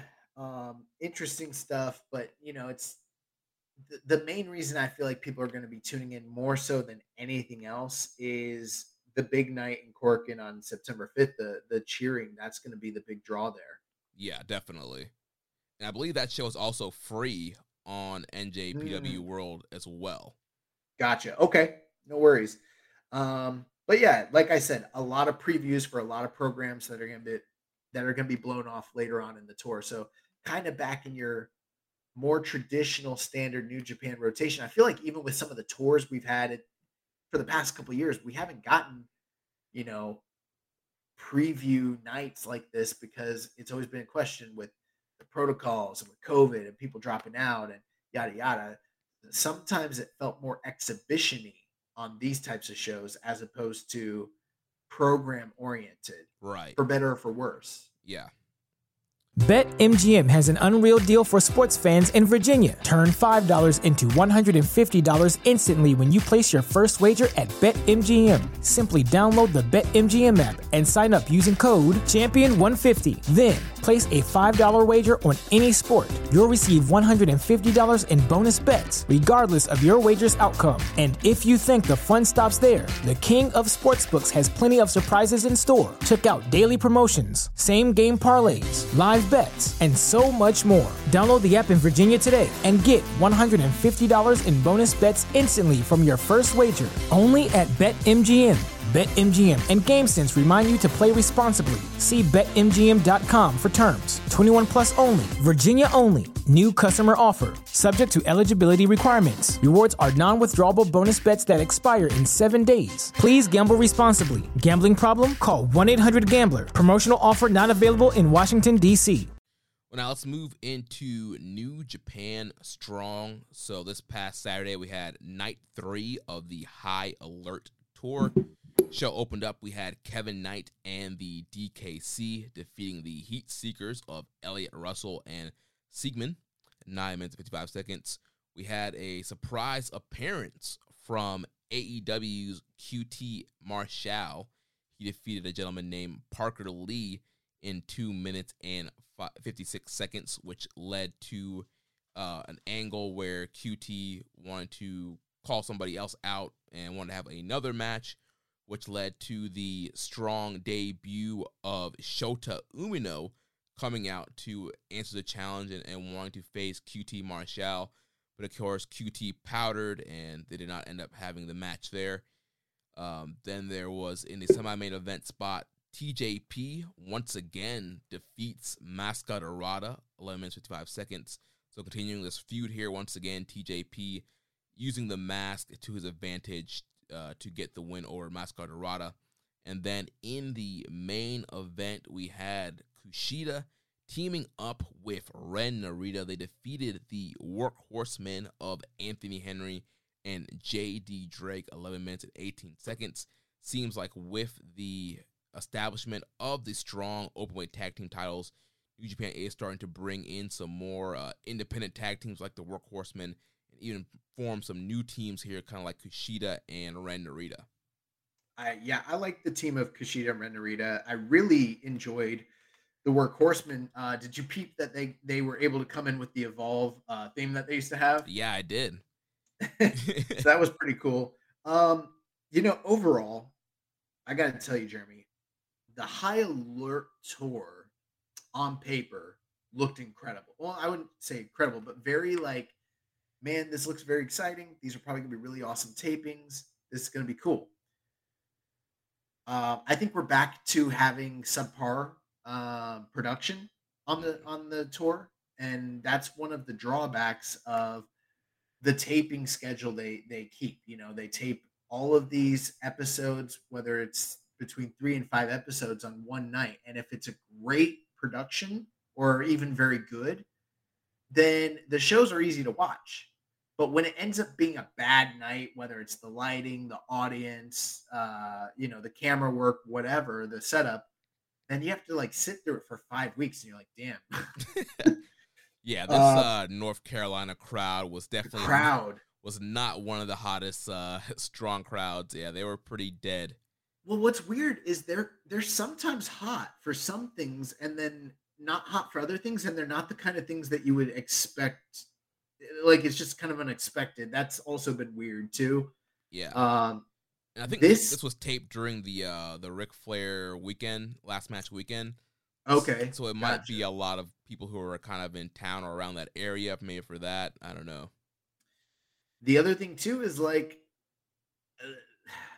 Now, I'll say this. I feel like there was definitely some good stuff. I don't want to like disparage the work on the show, but compared to a lot of the tapings that we've seen over the past year since since they've started doing this format, so far, I feel like aside from like 2 matches, the show has been pretty down. And I felt like this is the weakest of all the shows. And to where it's like, this is kind of just existing in its own universe. And that was one of the complaints we had about Strong at one point. We're like, it's kind of just, inhabiting its own little real estate space. And it needs to feel more cohesive and connected to New Japan as a whole. And there was a time where it started to do that. And that was cool. But now, and maybe I'm being a little too harsh because, again, the G1 was going on. They didn't have access to some of the heavyweight stars and everything like that. And that also takes attention away from Strong. But, I mean, I don't know, man. Like, Kevin Knight and the DKC versus the Heat Seekers, that was cool. But, like, will anyone remember that? Does that play into, like, the mythos, well, the I records? mean, Kevin Knight and DKC got a win. Yeah, that was cool. They got a win, but I don't know, man. A win. I mean, the most story-oriented thing that happened here was the QT Marshall stuff, which, like, I like QT, but I also kind of don't like. I think he's a cool performer, but the storyline stuff with the Nightmare or with the Factory, I hate pretty much. So it's like I don't really need him in New Japan. It was cool to see Shooter there, but it's like I don't know. Shooter's just kind of filling in for Carl Frederick since he dropped out. Yeah. TJP versus Mascara Dorada was one I thought would be. I mean, the match we saw with them in St. Pete blew this one away. Was way better, and this was supposed to be the return match with the Heat because of the mask angle, and it's like everyone kind of forgot about that, and they went out there and they had like a 3-star special. Like I don't know, there was nothing to this. Yeah, it was. Yeah, Gentlemen's 3. The whole big thing was just TJP taking the mask off once again. Get the advantage if they hit the Mamba Splash, you get the win. And so, once again, TJP gets the better of Dorada, and it's like, at this point, he beat him twice now, like. And he took his mask the one time. It's like, what are we doing? And it's like, I don't know. I like TJP. He's made a great accounting of himself, but Mascara Dorada is supposed to be one of the absolute best luchadors in the world, and it's like, we're not seeing it, and we should. Like, he's a guy that I think should have been in Super Juniors, and I think that maybe they had some plans that didn't work out, but like, I don't know. We kind of complained about Finley not like making the most of his opportunities. I think these guys, when they do Strong, one of 2 things is either happening here. Either they're thinking like, hey, I'm going to go work Strong and have fun and just, have a nice little, fun night. And they probably think not that many people are watching, and maybe they're right. Or maybe they should be thinking like, I need to be making a name for myself and like blowing people away and like really going out of my way and busting my ass. And like, it doesn't matter if there's only 150 or 200 North Carolinians watching this. The New Japan management and audience as a whole might be seeing this. And I mean, let's not discount that. I think that what we've seen from Bad Dude Tito, Jonah, Tom Lawler, Royce Isaacs, and Tom Lawler, just to name a few, and even like some of the other guys, like for instance, Alex Zane and Clark Connors, guys that have been shown heavily on Strong. When they went to Japan, that audience knew them. That tells me that people are watching this show over there. Otherwise, how do they know these characters? right? I know Mascara Dorada has had a very fulfilling career and has done a lot of things, been a lot of places, but it's like, bro, like, come on, bro. Like, Tighten up. do it. You're supposed to be the guy that like walks the ring ropes. Fucking do it. Like, come on. The main event though, Kushida and Ren Narita versus the Workhorsemen, was very good for what it was. It was an 11-minute tag team match. I thought it was really great. Now Anthony Henry and JD Drake, I thought that those are 2 guys who did exactly what I'm talking about, where it's like, this is a real opportunity. Let's make the most of it that we possibly can. And I'm not going to sit here and tell you that this was a blowaway match, but the stuff they did in the match was really cool, and it was very entertaining. And I liked it. I definitely think we'll see more of the Workhorsemen on Strong after this appearance, especially like I mentioned with, we now have a tag team division with tag titles. I definitely think you need some teams. And so I think Workhorsemen could definitely be another team they build up and could be potential challengers in the future for the Strong tag team titles.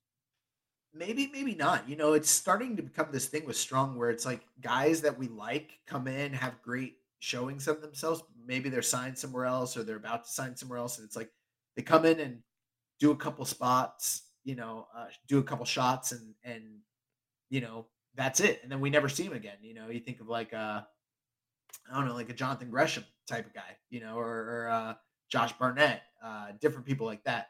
They come in, they add some prestige and name, awareness to the show up, do their thing, but they're not coming back.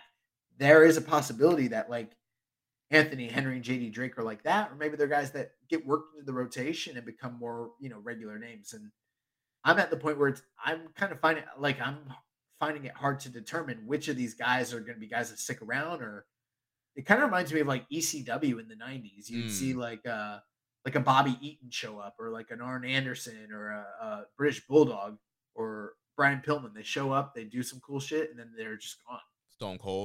Stone Cold, yeah.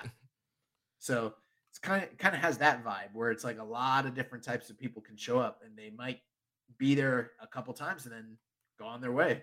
Yeah. So next week, the conclusion of the High Alert Tour will air. Thank God.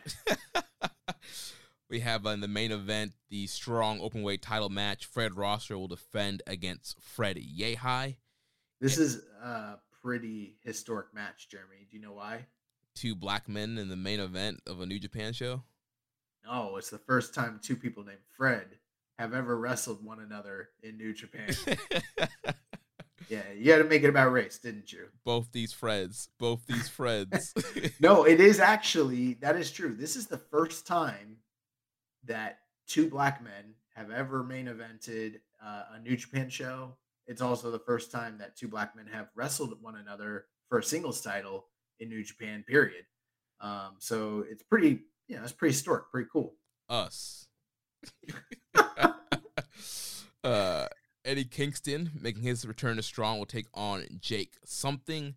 And then the show will open up with Lucky Ali versus John Skyler. I've seen Lucky Ali on FIP shows. He's a really good, really fun guy to watch. So I hope he shows out here on Strong and sticks around. I got nervous for a second. You know why? Why? I thought it was Lucky Ali.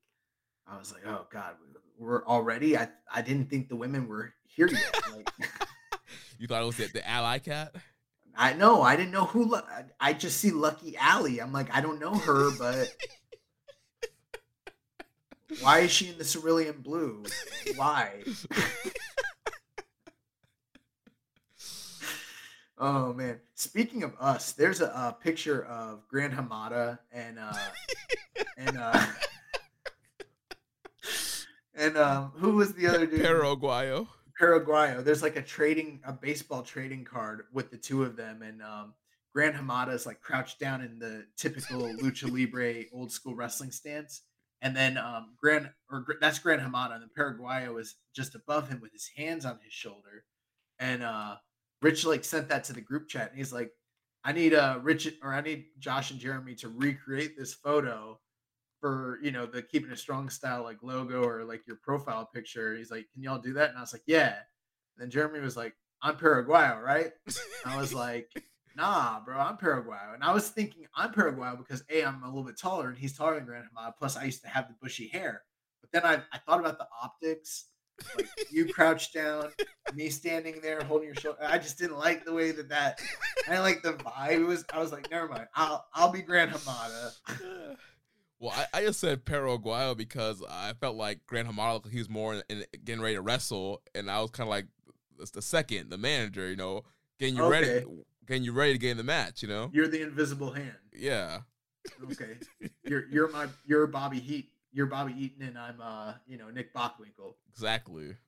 I was talking to Rich one day this week, and he brought up Nick Bockwinkel, like jokingly, about like rolling on the ground. And then I went on for like, I don't know, 20 minutes about how great Nick Bockwinkel is and my history of watching him and everything.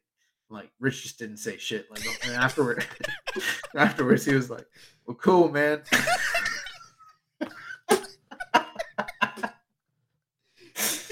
He I probably really, had, he probably I had really you, like Nick Bockwinkel. I don't know what to tell you. he probably had you on mute, and he's like, working on a beat or like playing Fire Pro in the back. Yeah, bro. He's doing a live stream. Yeah. And he's like, "Oh, okay." Oh my gosh. So last thing on New Japan Strong, the Autumn Action Tour is coming up on Sunday. Whoa. It's not Autumn Attack anymore? Yeah, I guess for some reason they thought a show named Autumn Attack on 9/11 probably wouldn't be a great idea. I don't believe in that. I don't believe in changing or apologizing when you make mistakes. You make the mistake, and then if anyone ever tries to call you out on it, you never acknowledge it. You just keep going with it forever. Okay? So like, yeah, is that bad optics? Sure. But they should have just no-sold it and just kept moving, just like they do with Chris Dickinson. I'm just playing. But no, they really did do that. But yeah, Autumn Action Sunday, September 11th. Yep, so recently announced Tomohiro Ishii will be taking on Filthy Tom Lawler. So we got Big Tom versus Filthy Tom on this tour. Also, I wonder if that's the first time two Toms have wrestled in a singles match in New Japan. Probably, I would think so. I'll find out. Go to the old cage match. Yeah. Also, we'll have the Bullet Club team of Jay White, Doc Gallows, and Carl Anderson taking on Eddie Kingston, Wheeler Utah, and Homicide. Shingo Takagi, who making his strong debut, taking on our good friend Rocky Romero. And then Mystico and Alex Zane will be taking on Blake Christian and Mascara Dorada. Okay, that match, it's on Strong, so who knows if it will really be what it could be, but like that match could fucking rule. That's four guys that like if they want to go out there and like, tear the roof off, Mascara Dorada, here's your chance. Redeem yourself. You're in there with, Sin Cara, Azul. Yeah, I don't know about those guys, but I know Zane and Christian are two guys who always kill it on Strong, so they'll definitely carry the match if Mystico and Dorado want to be lazy. Nice. Well, that is going to do it for Strong coverage. Let's jump into the news here. So a couple of quick news items. As mentioned previously, Tomohiro Ishii and Eddie Kingston 2 at the All Out 0 Hour pre-show. Have they wrestled before? Yep, at Capital Collision. Oh, yeah, I forgot about that. I saw that match. Okay, that's cool. Nice. Also, NJPW. Oh, by the way, we are going to watch that at the movie theater again. Yeah. Yeah, so I'm bro, we need to go eat Chicago-style pizza before. Let's do it. All right. NJPW announced 2 more Japan shows that will allow cheering. The shows are on October 16th and November. Wait. We're not just having cheering from now on after September 5th? Nah. This is bullshit. Okay. Anyways, the shows are going to be on October 16th and November 2nd, and part of the recently announced Battle Autumn Tour. The October 16th show will be at 50% capacity with cheering allowed by all fans, while the November 2nd show will have sections that will be socially distanced and also allow cheering. So I don't know if that's because different venues and prefectures have different rules at this time, or maybe they're testing out a few different possible scenarios for down the line. Yeah. I don't know. This week, the Wrestle Kingdom 17 logo was revealed. I'm pretty sure we tweeted that out, right? I think so. Yeah, so it's out there. You can find it. What do you think about it? Yeah, it just looked like a shield with some flames. I like flames and shields. Yeah, I thought it looked pretty cool. House of the Dragon. NJPW Strong has announced that Minoru Suzuki will be on the Strong Showdown on Sunday, October 16th from Vermont and Hollywood.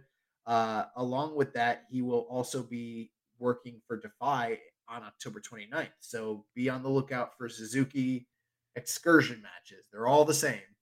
Yeah, he's like, oh, I heard Ospreay is the only contender. I'm going to turn up at He's the not. 5. He's not. Also, Katsuyori Shibata will be doing meet and greet on October 8th in San Francisco.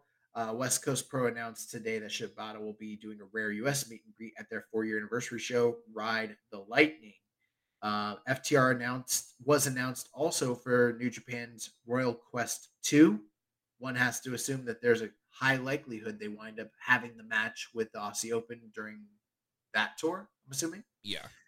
This week on Access, Jonah versus Okada and ELP versus Juice Robinson from the G1 will be aired on Access. If you haven't caught those matches, check that out. Aussie Open had an interview on njpw1972.com that was definitely worth checking out. Seen quite a few tweets and excerpts from that interview. Some pretty good stuff there. And then kind of in a somber, sad note, Antonio Inoki made an appearance on national television in Japan for some sort of game/talk show. I wasn't quite clear on that, but he was wheelchair bound, extremely frail, and looked to be in pretty poor health. He looked worse than even the video message that he'd sent in to New Japan a couple months back at the early start of the year. So I don't know. Hopefully his health improves over the span of his lifetime, but people in Japan were pretty shocked to see his lowly state, and I don't know. It seems that it wouldn't be impossible to think that maybe we might need to be preparing for an Inoki tribute show down the line here for Keeping It Strong Style. Yeah, it's always pretty sad when you see guys like that. I mean, I think back to like Lex Luger, like seeing him like in a wheelchair and kind of in that the shriveled body compared to how you normally see them. So yeah, it's pretty sad to see where Inoki's at right now. And yeah, I mean, like you mentioned, tribute show is probably going to be down the line pretty soon. So that is going to do it for the news. Let's jump into the mailbag. We got quite a few questions here. Before we do that, there was some more matches just announced for the Autumn Action Tour for Strong in Las Vegas. Nobody cares about it. Shota Umino will be taking on QT Marshall, so that match is official. Ren Narita will be facing Rock Hard Juice Robinson. The Trust Buster himself, Arya Davari, taking on Kevin Blackwood. And then Kevin Knight will be taking on somebody named Chi Cabrera.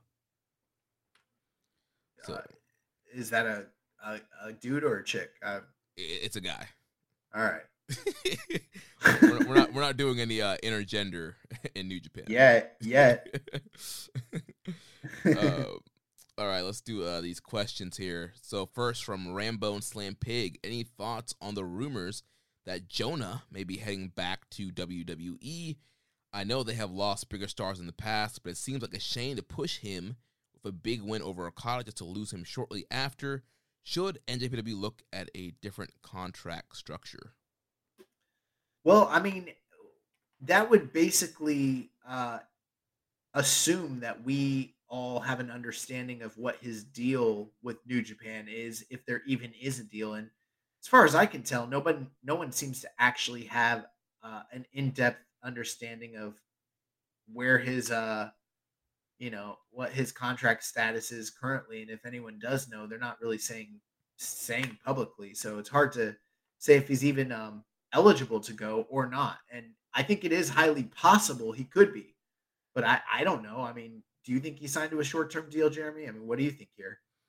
Yeah, I know. I'm just remembering back to when we were talking to Rocky about strong contracts, and he's like, there are some guys who are signed to Just Strong. There are some guys who have New Japan proper deals, or then there's free agents that we bring in time and time. And just based on the way he's been used, I'm going to guess that I would say maybe at the least he had a strong deal, but they still brought him over to Japan. Right. But then with the way they're pushing him, I'm wondering if they made some kind of new offer. Listen, if he signed, then New Japan needs to go after WWE with a lawsuit. I am sick and tired of this contract tampering, okay? Okay? And we will not rest until, yes, we, New Japan. I say we in the collective as though I am part of the company. They don't pay me anything, but we will not rest until justice is served. So, I'm tired of this. Sick and tired of it. Tony Khan had to deal with it. Now me and Jeremy have to deal with it. It's just too much. And, I was listening to One Nation Radio today, and Rich was saying, he would not have had Okada lose to Jonah just with the off chance that, he's not a New Japan guy. He can easily go back to WWE. Do you agree with that take? Do you think that Okada should have maybe lost to Jeff Cobb or Tom Lawler? I mean, it kind of depends. Your philosophy and what his contract status is, like you mentioned. If he signed to the company in some way, then no harm, no foul, because he's not going anywhere anyways. If he's not signed, but you're trying to sign him and you're trying to entice him and show good faith that you have real intentions to utilize him in a top manner, might be in that like hard place where it's like, maybe this could be a gamble, but it's a risk you might need to take, to show him that you actually have intentions for him to be a main event player. And at the same time, I'm sure that Okada, regardless, is going to get the win back one way or the other. So it's not like it hurts him that much to take that loss. But the upside for New Japan is that if Jonah's not contracted and you give him that big win, it shows your sign of good faith, and maybe that could clinch the that could be the difference maker for signing a guy or not signing him potentially. But if you did want to be ultra conservative and you're like, this guy's not signed to us, we don't know if he's gonna sign, and you treat him like more like let's look at how New Japan kind of treated, like, let's say Jeff Cobb early on. How many times did Jeff Cobb get put in high profile spots and lose in major matches to guys that were perceived as quote unquote bigger stars in New Japan? It happened quite a lot early on until it became more apparent that, oh, this guy's in for the long haul. We're going to keep him. Right. And a lot of people criticized that because they said it was too conservative and, they weren't utilizing him correctly and blah, blah, blah. Could there be a logical argument that maybe you should have put over, like, say, an Archer to strengthen the AEW relationship, or gone with Old Faithful and had him get Yano'd, or had a Fale give him a bad luck fall, things that are, that have happened before? Sure. Me personally, I'm kind of like at this point where it's like things are sort of stale in New Japan. You want to do fresh, exciting things. That Jonah win was really, really, really exciting when it happened. And I'm not completely convinced that he is going to WWE currently. And if he does, whatever, good on him. But I feel like the company has kind of done quite a bit so far to show, like, hey, we got plans for you, kid. Stick around, and you're going to be a top star player. So, yeah, I mean, being undefeated on Strong, they reformed TMDK for him. That big win over Okada, being in G1 itself. I feel like they've done a lot to really, show Jonah, hey, we're serious about pushing you and making you a star here in Japan. If I'm him, it's so close to Wrestle Kingdom season. I'm going to see if I can get a big match at the Dome. Even if I'm thinking about jumping, like, let me get a big Dome match under my belt and then jump. But I think it's worth the risk in him beating Okada, and I could see him wanting to really prove a point and be like, I can make it outside of the system and be a top star in New Japan. Since we're on this subject, before we answer the next question, Rambo Slam Pig asked, Kyle Davidson also said, heard rumors that WWE wants Jonah back. Hell no, exclamation point. I'd want him to continue this act with the whole TMDK thing. So, my thoughts on that are, if he does leave, it's not a huge blow to New Japan. They'd probably be fine, but that'd be a huge blow to TMDK. They're like dead in the water without Jonah, as far as I can tell, unless they do some quick, fast thinking and shift things around. And because right now, as good as Shane Haste and Mikey Nichols and Bad Dude Tito are, there's not that like magnetic centerpiece for that unit the way Jonah is. And also, Jonah's pretty good on the mic from what we've heard. You'd kind of need to interchange that with somebody, I don't know, Slex or something. But I feel like Jonah is the glue that's holding that group together. If he's gone, then man, those three guys, I would be like a little nervous for their prospects. I don't know, man. Bad Dude Tito is making some serious climbs here, and I think you could elevate him if Jonah leaves. To be the leader of a unit in New Japan? Yeah, why not? Okay. Let's see how well that's working out for Bateman. Oh, man. So Rambone's other question, he says, with all the lower card NJPW guys getting title shots and other promotions, if there were no restrictions whatsoever, who would you most want to see win gold, what title, and where? That is a pretty open-ended and unique question. So I think I will need some help from you, Jeremy. This past weekend, the NWA held their 74th anniversary in the historic St. Louis, ballroom, whatever, the wrestling at the Chase. And those freaking bastards from CYN came in and they sullied the name of the NWA, Paul Bosch and, all the history, Harley Race and Ric Flair and, Bob Geigel and all the history that exists there with Luthez and all those guys. And, Adam Scher and his group of cronies had to come in and ruin it. And they've sullied and tainted and tarnished the name that is NWA. So I feel like we need to reestablish the NWA brand. The champion is Trevor Murdoch, I believe. Who would you like to see come to the NWA and challenge Trevor Murdoch for the 10 pounds of gold? Well, there's only one man that comes to my mind, and that is a former NWA world champion. Good answer. The strongest arm, the man who's killing it right now in Noah, Satoshi Kojima, baby. Let's go. No, this isn't that. I don't want to send another. No, I want to. All right. How about this? How about the great Okan? No, I'm sending Hiroshi Tanahashi. Okay, he needs to be added to the pantheon of NWA champions, and he needs to carry that strap and bring it back to Japan. Dude, Tanahashi with the 10 pounds of gold would look pretty good. Yeah, Tanahashi with his robe with the cutout in the middle, and he's got the 10 pounds of gold. You know what I would love for Tanahashi to do? Tanahashi should be a heel, right? Mm-hmm. In NWA, he should be a heel because we've seen how good Tanahashi can be when he plays, ace heel in a smaller promotion that he really has no desire to be there. And remember that time when he fixed the IC title that Naito had destroyed? Yeah. What if we got like a video montage of him like destroying the 10 pounds of gold?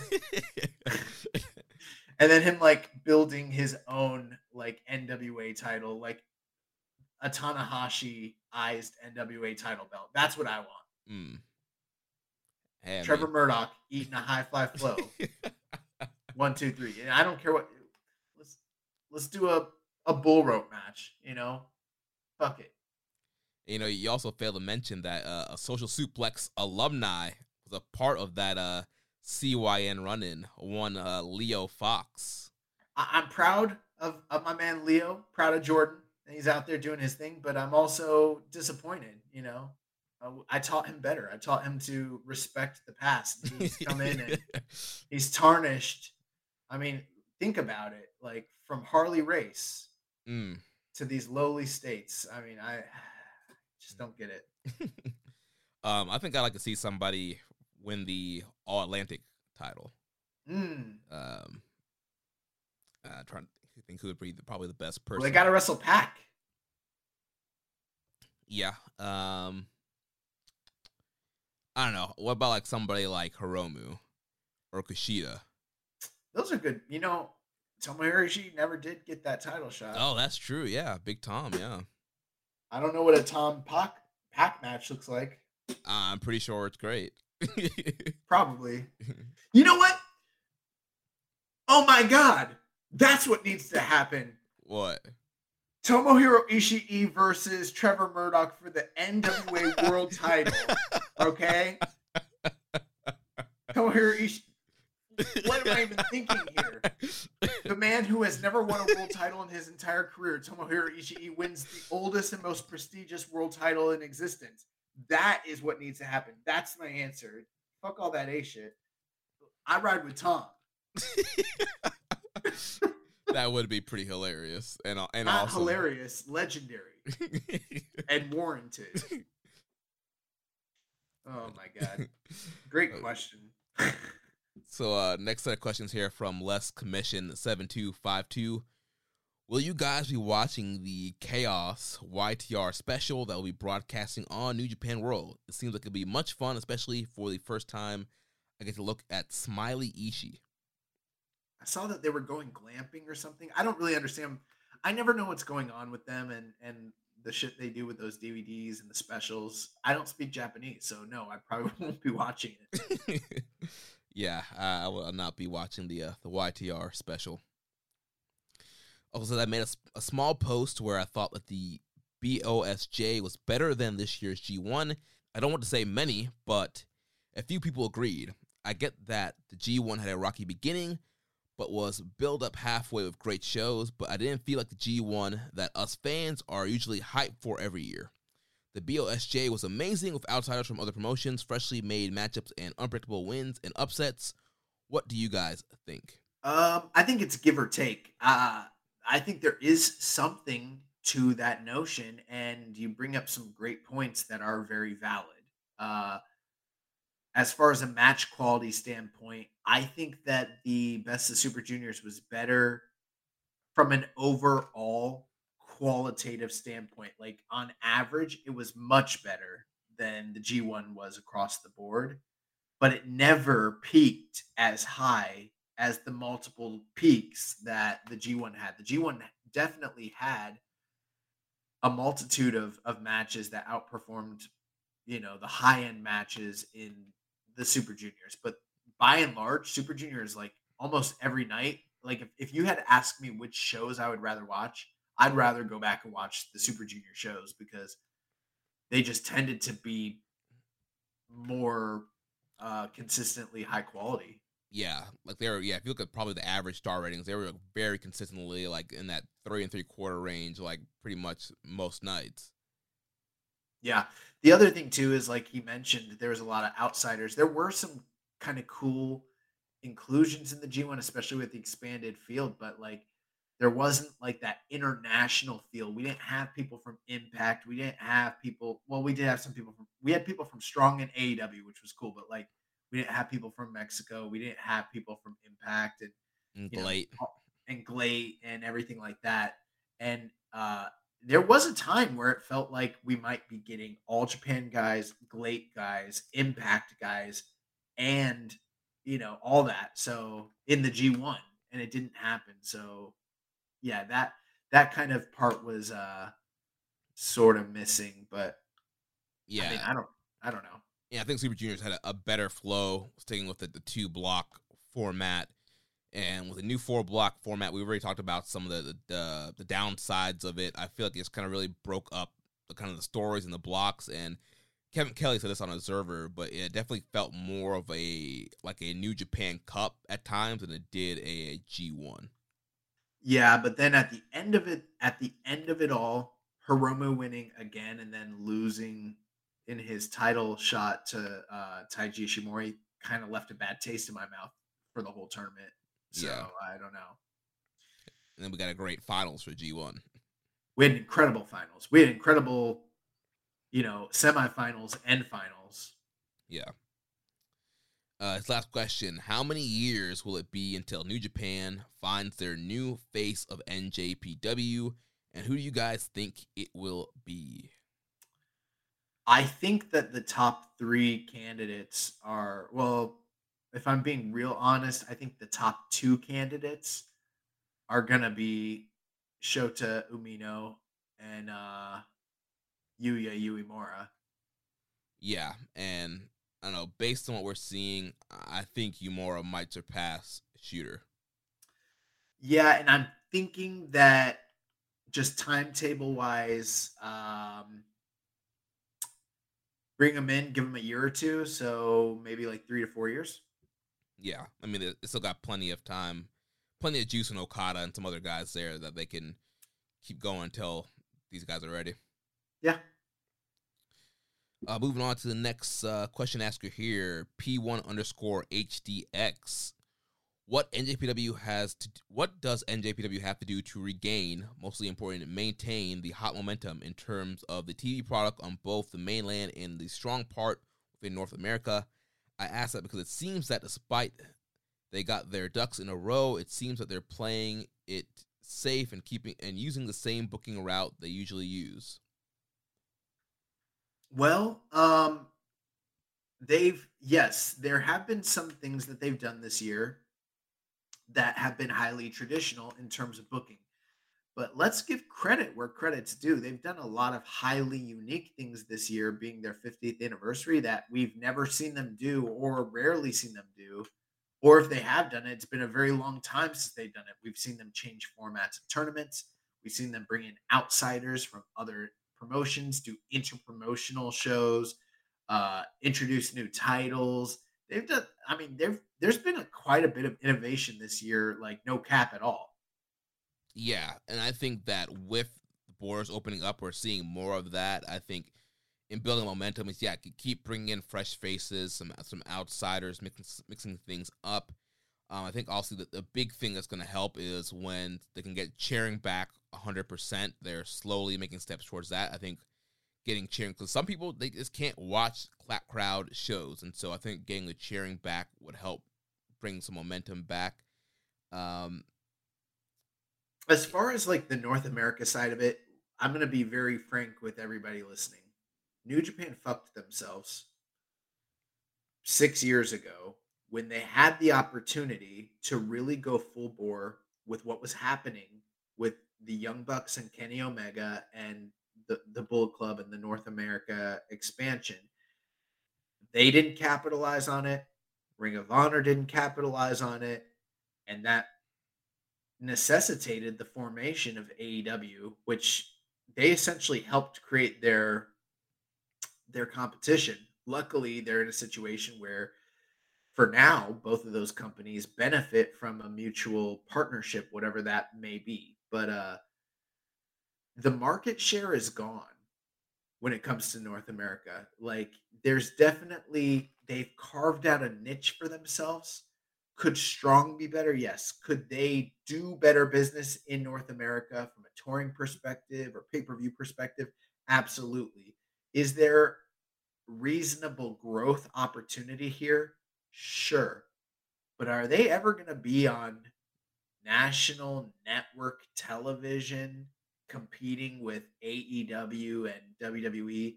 And more importantly, making the ad revenue that they could have potentially made here in the States in that business model? It's gone. That was a time. I'll tell you what, I think Stardom, and I'm not the only one that said this. I've heard this, I believe, I can't remember who said it. Kevin Kelly said it. Kevin Kelly said it, and he made a great point. There's more of a market for like a Stardom to go on a national network television in North America, because that's something people have never seen, and it's highly unique.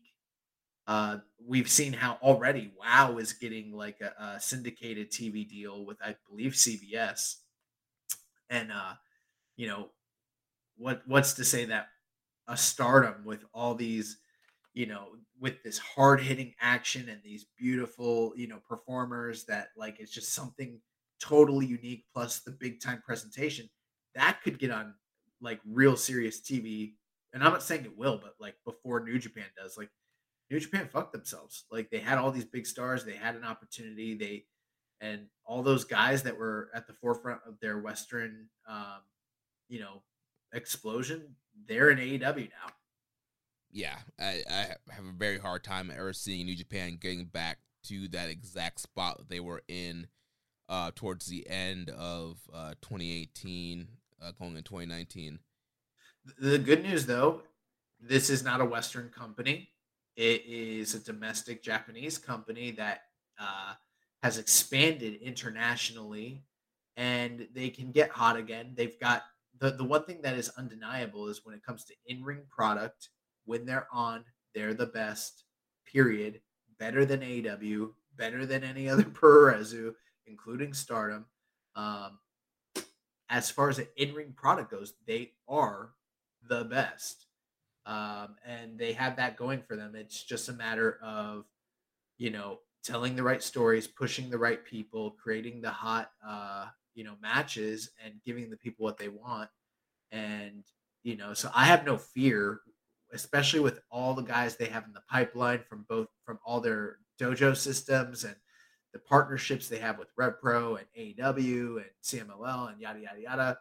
There's a lot to be excited about with New Japan coming down the line. And so I'm not worried about them getting hot again, but it's just going to take a little time, it looks like. Yeah, I think one other small thing we can do is stop the ban of gifts. I know it's a TV Asahi deal, but that's horrible. But if people could actually share gifts online, I think there would be more buzz and talk about New Japan. Yeah, it's horrible that we can't share a GIF. A GIF. It's ridiculous. Yeah. Next set of questions comes from P1 had another question here. Also, who do you think should be the first IWGP Women's Champion? That's the one thing people keep asking about this, and I really feel out of my element. And I know I have this shtick about not liking women's wrestling, and it's just a joke. But I'm not that savvy or familiar when it comes to modern Joshi or even Stardom. So I don't even know who's in the tournament, really. And I know I don't think they've officially announced everybody. The they've announced some of the names. Yeah, they announced some of the international. I think Jazzy Gabbert, who was in the Mae Young Classic, she's going to be a part of the international bracket. I don't like her. Her name's Jazzy. It's not a good name. I don't think the domestic bracket's been announced yet, but I think Mayu Iwatani, I believe, is going to be in it. That would be my pick. If she's in it, I would pick her too. But last time I picked her to win a tournament for an inaugural title was for that ROH or for that Ring of Honor women's title, and she didn't win it. So you gotta fix it. Do it this time. But I think Mayu probably makes the most sense. Yeah. Although it could be, they're talking about a big foreign name. I don't know. Feels like it's probably Toni Storm. What about Britt Baker? Could be Britt, but I like Britt. I am a fan of Britt, but only on the mic and as a character, not really in the ring. But Rossi loves Toni Storm. Yeah, I know he's been asking about her and wanted to use her in future Stardom shows. They gave her a lot when she was there, so I wouldn't be surprised if they made her the inaugural champion. Yeah, it could happen. Next question's here from Skywalker3030. Any bets on Young Lions coming back from excursion before Wrestle Kingdom at New Year's Dash or later? I think Royal Quest is a chance to do something big with Shooter, who's been there for a while now. Well, that's a good point, but those UK shows, those are, yes, they're New Japan branded, but in my eyes, I kind of see them as a successor to the old Global Wars shows, a spiritual successor to them in that certain sense. They're kind of a Rev Pro / or ex NJPW cross promotional show in some regard. So it's not like if Shota Umino's on there, he's graduated and he's back. Right. I feel like he's not going to be back until it's actually in Japan, because we've seen him on Strong on these strong shows and strong pay-per-views, and we've seen him Forbidden Door, we've seen him in Rev Pro. I think the true sign that he is back is going to be when he shows up on a New Japan show in Japan. I think personally, it could be Jay White, but I personally am still on this kick where I think it's going to be Naito and Okada in the Dome. What if January 4th, after the match is over, you have Naito, having his big celebration? And I'm not saying that he comes out and fucks him up the way Kenta did, but what if Shota Umino comes out post-match and, like, appears in front of everybody in the Dome, like, against whether it's Naito or Okada? Could be a pretty big deal. Could be. Or, it could be, I mean, like he mentioned, New Year's Dash. They like to do big surprises, big returns.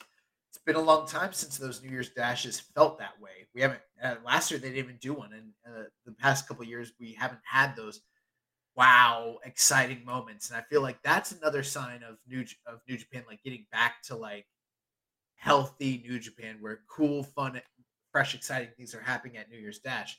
Bring back him, or bring back Tsuji, one of those guys. Yeah, I think Ren Narita could be a potential, because he had a Wrestle Kingdom match last year against Shibata, so I think he's probably right on the cusp of being ready to return. Yeah, and I didn't say Tsuji or Ren Narita as being a face of the company, because I see those guys as sort of being like the foils to your Uminos and your Yamuras, in terms of, like, I think they're going to be big stars and be like, utilized as top players, but they're not going to be the face, I don't think. Maybe they'll be like dark aces. Maybe. Yeah. Also asked, where is this ZSJ Lawler feud going? Just Royal Quest in the Stardom show or beyond? What would you like to see Okada do at the big Stardom show? Also for fun, guesses on who the big famous international name Stardom is teasing to be in the tournament. I'm seeing some funny ones. I think the ZSJ Lawler thing is just like two guys that want to work against one another. They're doing the whole Boy George Ichiban versus George Michael Ichiban thing, and that's funny, but I don't see it going further than just that. I think it's sort of like a self-contained tag team, little mini feud. Yeah, I haven't seen Lawler being announced for Royal Quest, so I don't think they're doing anything there to build that feud up, unless that got announced sometime recently and we missed it. Maybe he is, I don't know. Yeah. But you could do a singles match there, and then that builds to the tag match at a historic crossover. Are you a George Michael guy or Boy George guy? Neither. You don't like New Wave? And that's not really my genre. Bro, I fucking love New Wave. Oh, we're doing karaoke here in a couple weeks. I'm gonna bust out. I'm definitely busting out some sort of New Wave. I don't know what. And I think we kind of already gave our guesses for the Stardom tournament. Yeah, guys, the thing is, we're going to get a lot of those Stardom questions. I personally, I don't feel qualified to address a lot of it, because it's not my element. It's not my expertise. Same way how I wouldn't feel comfortable answering a lot of like Lucha Libre questions. Like, I don't know much about Dragon Rojo. I don't know much about Julia, Yeah. She hot. She's a star, but I've seen her wrestle like once. I don't know. Yeah. As far as Okada on that show, I would guess maybe they put together one more big mixed tag with him and somebody against a top star in New Japan and a top star in Stardom. I don't like those mixed tags. Let's keep them separate. You know what I'm saying? Or you can do another big non-briefcase / secretly a briefcase defense against somebody. I saw that Julia was talking about how she's going to break the rules and beat up. She's teaming with who? She's teaming with Sabre. Okay. She says she wants to hit Lawler in the face. She's like, it's stupid that we can't hit each other. I'm going to break the rule. So, kind of like, remember when WWE did this? The mixed match challenge? Yeah. Yeah. And they were talking about how like Braun Strowman was going to fuck Alexa Bliss. But yeah, they were doing some interesting things. They were doing some interesting stuff there. They were like they were a couple, but they weren't a couple, and there's all this sexual tension, and it was funny because they were big and small, but like they were faces in Mixed Match Challenge, but then on the regular show, they weren't faces, and nothing that was happening in this little YouTube world had any bearing whatsoever in the greater overall WWE universe. It was weird. Yeah, it was really weird. That Facebook Watch they were trying to get Facebook Watch. They were trying to, yeah. Oh my God. Next question's here from Raising Falcons. He says, I once said Okada only loses G1s when he's champion. Now that he's won another one, my statement gets more truthful each year. Only losing 2 G1s while not being champion in 11 years is pretty wild. How likely is that he's going to win next year's G1 as well? Well, it's pretty likely. Considering how Gato likes to do these fucking storylines where tournament winners win multiple years in a row to establish their like credibility and dominance and year over year, and also like I feel like if he does it again, it kind of eliminates some of that Ibushi stuff that they did, kind of X's that out. Similar to like, remember when Rey Mysterio had to go a little bit longer than Benoit in the Royal Rumble? Yeah. Kind of need to wipe that slate clean.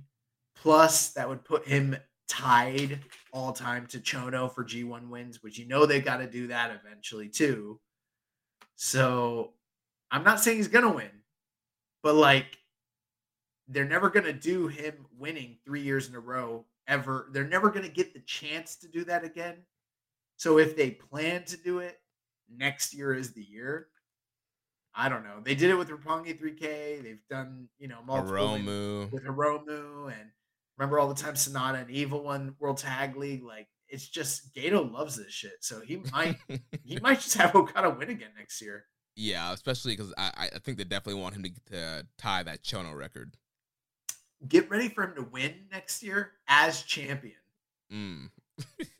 so he can do the same thing as Kensuke Sasaki and Great Muta. Like that would be threefold. That would be him like wiping out freaking Ibushi, matching his predecessors from years gone by, and tying Chono all at the same time.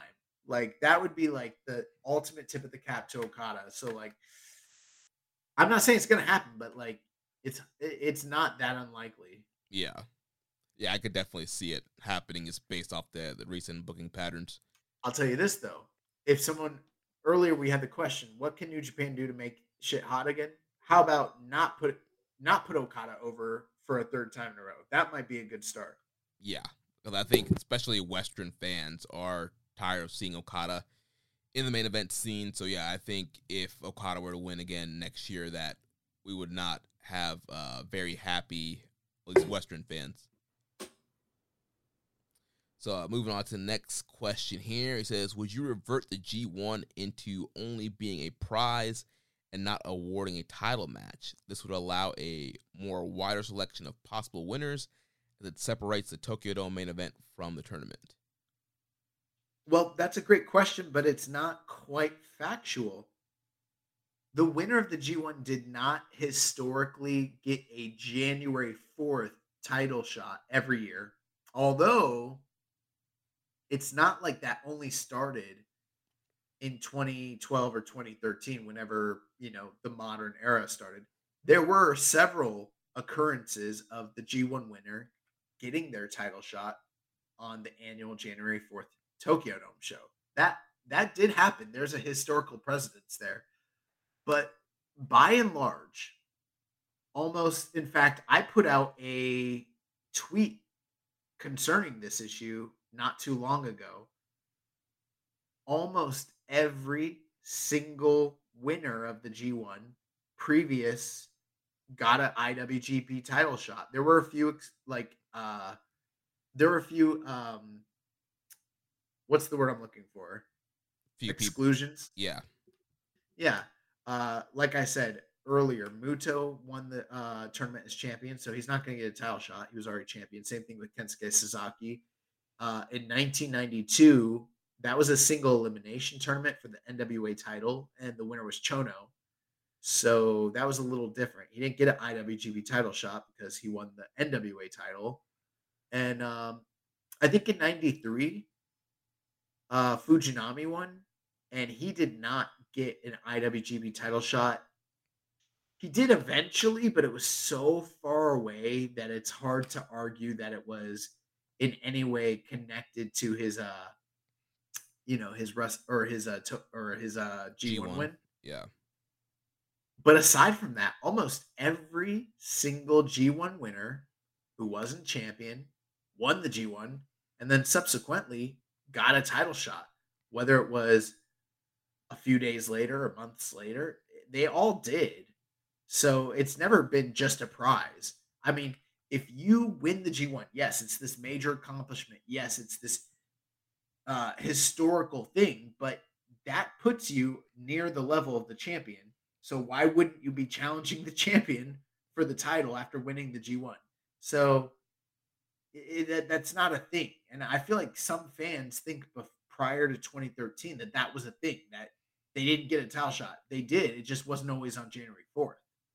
Right. And like you mentioned, like if you're winning a tournament the champion was in, it kind of looks like you are better than the champion. So yeah, why wouldn't you want to face the champion, especially in the rare instances where the winner beat the champion in the block previously? Like, you already beat the champion, you definitely should get a title shot. So yeah, I mean, I like the idea of the winner being like, all right, I'm the best wrestler in New Japan, I should get a title shot.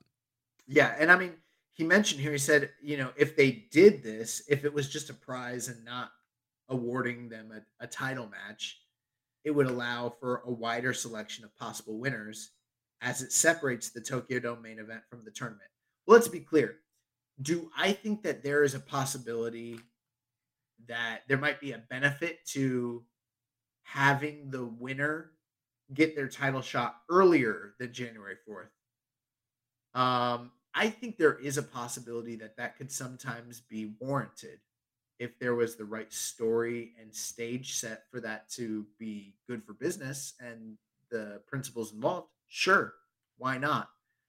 But some of what this question seems to imply is that, like, you could win the G1 and not get a title shot. And that doesn't make any kind of like logical sense. You know what I mean? Yeah, and I feel like it turns into like, all right, everybody gets a G1 now. Like, anybody could win it because you're not getting, nothing important is going to happen afterwards. Right. Well, the thing is like, typically someone who wins the G1 that's not the champion, they're getting a major, massive push that qualifies them for a title shot. I'd be fine. Like, we were at the freaking G1 press conference back in Dallas, where Zack Sabre Jr. first like posited the idea that he didn't want to wrestle for the title if he won in the Tokyo Dome. He'd rather challenge for it in the UK when they were doing the shows over there. Who knows? What if someone like, let's say hypothetically, what if him or Will Ospreay, who is from the UK, won the G1, and instead of challenging for the title in say Tokyo Dome, what if they did like a big Wembley show prior to that a few months earlier? Right. That's a situation where I think that would be like, okay, that's historic. That would make sense. They have the home field advantage. They won the tournament. They set their, blah, blah, blah. That would be cool. But yeah, I'm not really keen on the idea that like someone wins the G1 and then they don't get a title shot, but they're not the champion. That just, it's backwards. Yeah. And his last question, do you think there's any possibility of Moxley ever winning the IWGP World Championship while still being contracted to AEW? Yeah. I think if anybody from AEW had a high likelihood of achieving that goal, it is Jon Moxley. More so, I'd say more so than anybody on that roster, including Hangman Adam Page, Kenny Omega, Chris Jericho, all of them. Yeah, I mean, like Mox said in promos, which is kind of true. He is a forbidden door. He's been the link, even pre-pandemic, of these companies kind of talking to each other and really helped keep that relationship alive. And we've seen the way that he's been pushed when he was U.S. champ with both companies.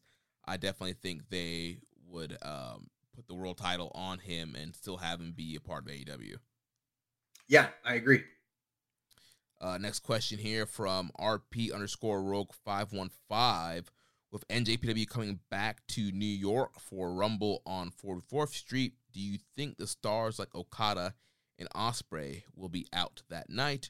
Or will they stick with the guys on Strong like Rosser and Romero? Is this why Jay is such a great champion? Because he can seamlessly do both.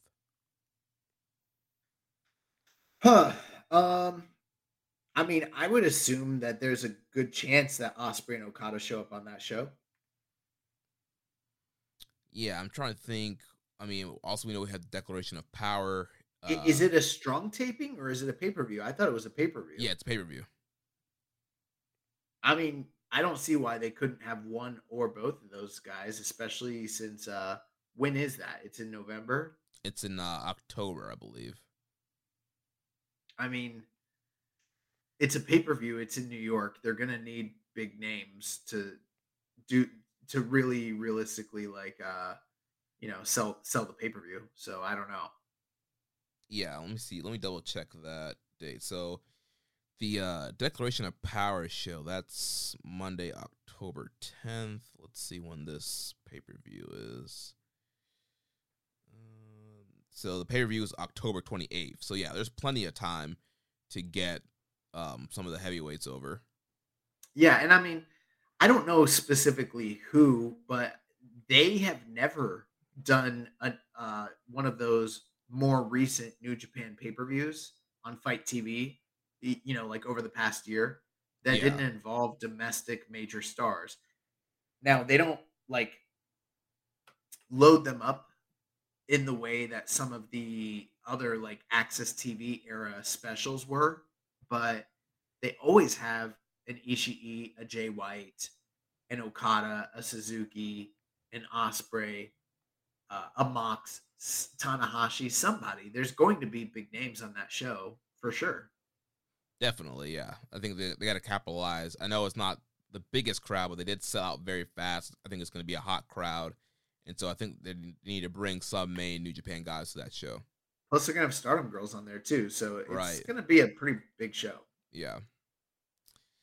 Next question from front of the show. Chris Samsa says, how long until we all go back to that Korean barbecue spot in L.A. together? I think that this is a highly, highly suspect question. Chris Samsa, out of the blue, is asking us about Korean barbecue in Los Angeles. Maybe he's just really hankering for for what I would call one of the best meals of my life. Yeah, that was incredible.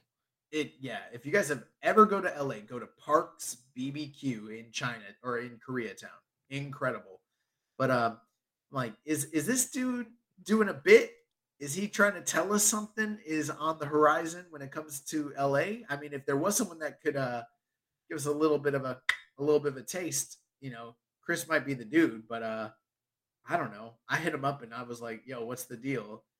He claims he's not hinting at anything. He claims he just wants some barbecue, but he's a pretty mischievous fellow. So I don't know if I can really trust him. But I'm always down for Korean barbecue. I don't know when the next time we'll be going to LA is, but we'll figure it out. Next question from the Dark Soldier. It says, Killer Cross only had 2 matches in NJPW and went back to WWE. What a fucking young boy. Am I right? Yeah. Just like all the other famous young boys that got signed directly to WWE after 2 matches in New Japan. Fuck all those young boys. He had some other questions too that just... a regular Kenzo Suzuki over here. He had some other questions that just came in. He says, do you think the reason why Okada has been booked so strong this year is not only because of the 50-year anniversary, but only because they might pull a Rainmaker shock on Okada in the new beginning of 2023. Maybe with a returning Shota Umino, for example, to beat him to start the seeds of a new ace, and 2022 was their chance to give Okada his last run as the one and only ace. I know it's crazy to think this, but it's just a theory, a wrestling theory. There's a lot of people that are calling for this, and I think that with how prolific the Rainmaker shock was when Tanahashi was on top and everything like that, there might be some sort of story you could tell there. That's definitely a thing. But I am a little hesitant that we fall into repetitive cycles and the trap of just rehashing old plot lines and storylines that have already been told within, especially within this company with the same guys and everything like that. But I wouldn't be opposed to them presenting on the surface something that looks and harkens back to what that was, but ultimately develops and delves into its own unique story and its own completely contrasting different thing altogether. Like, am I going to complain if they bring back one of the young lions that have been on excursion and give him a major, massive push and try to usher in a new age? Hell no. I'm going to be excited. If it just turns into exactly what happened with Tanahashi and Okada, even if the matches are great, I might be a little bit like, this feels inauthentic and kind of contrived. But like I said, if they find a way to harken back to it, but do something fresh and unique, I think that's not a bad idea at all. Yeah, I think the one thing we all have to be careful about when it comes to this whole Umino thing is, like, at the end of the day, Umino, at least right now, is no Kazuchika Okada. And I know we're all looking for that next big star, that next big ace, and to push somebody. But I don't, as of right now, I don't see Umino on that level.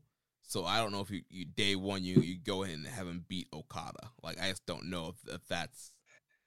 Well, Jeremy, I would say I do agree with you, except that's what they said back then. Remember? Yeah. So, I mean, it's hard for me to say, like my mind says you are right.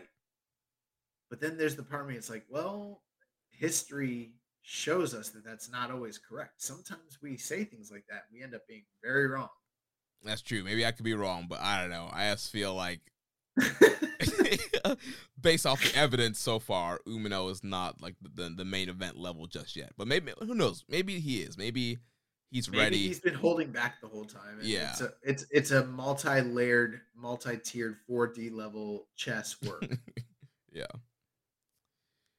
He also asked, he says, I hope Tanahashi beats Carl Anderson for the Never title. This isn't even a question. I just don't want Anderson to be a singles champion in the company. It's a waste. He'd be better putting the title on Yujiro. The man years ago said after losing in the New Japan Cup that he wanted to get his life back on track and re-enter the G1.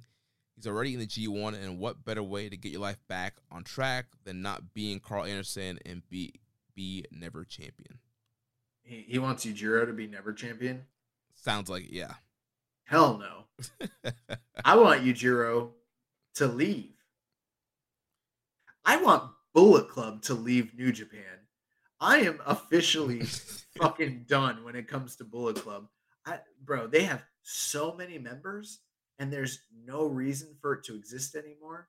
I'm at the point where, like, I don't need Bullet Club in my life on any level. I'd rather just wear the nostalgia shirt and the shirt harken back to the golden era and not be like, because now when I wear a Bullet Club shirt, I'm a little embarrassed because I'm wearing something that signifies that I identify with what Bullet Club is today, and that's not the case.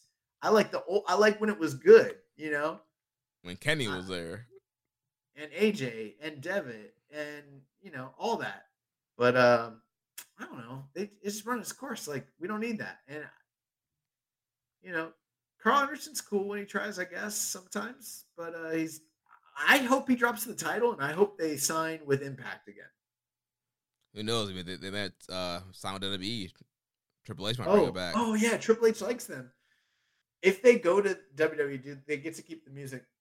The devil. The devil. I actually don't even know. I don't know what comes after the devil. All I know is like the devil. And I hear that music and I'm like, it literally hearing that music is this. It gives me the same effect as when I hear Jeff Jarrett's music. Oh my world. Oh my gosh. Oh man, God. And last question here. He says, how would you feel about Motor City Machine Guns coming into Japan to team up with Kushida to fight for the Never 6-man tag titles? It's an exciting team. They're not hoes like Yo, and plenty fun matches would be had. Yeah, I mean, I'm always down for good 6-man tag team matches. I'm always down for Motor City Machine Guns anywhere. We're going to see them AEW, the pay-per-view this Sunday, teaming up with Jay Lethal. I'm kind of anticipating Kushida to lose his title shot and then maybe have something interesting happening character-wise. And he just feels like, I don't know, like a relic. He feels like he's doing a tribute act to himself. Yeah, he's doing a tribute. He's a tribute band that plays his own hits to himself, by himself, for himself. Oh my gosh.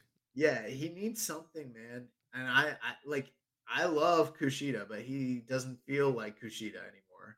Yeah, like this guy's been like on Strong and Impact, and he's been back in New Japan. I feel like nobody really cares except maybe the domestic audience. Do they care? They haven't shown it. I don't see them clapping very hard. Well, he initially came back. He had huge like reactions at Corkin and some of those shows he did when he first came back. Yeah, the first pop, but that you got to keep them pops coming. What happens when the pop stop? What happens when the pop stop?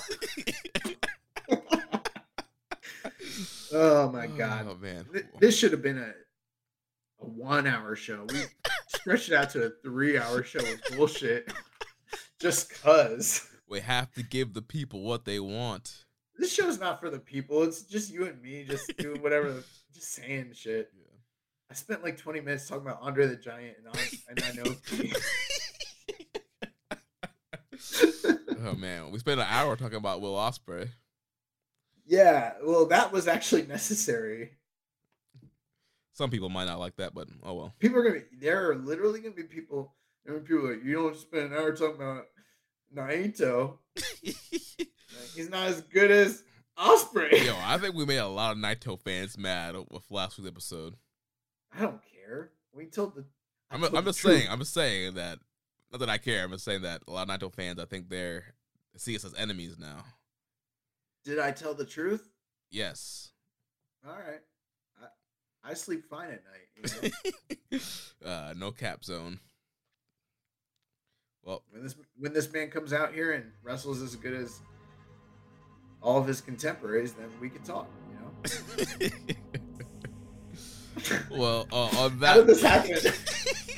on that note, that's going to wrap things up for this week. Next week we'll be back to review the first couple of shows of the Burning Spirit Tour and cover all the latest news.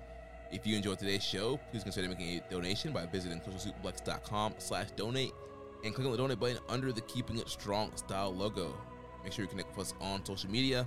On Twitter, the show is at KI Strong Style. The network is at Social Suplex. You can follow me at Jeremy L. Donovan on Facebook at facebook.com/socialsuplex.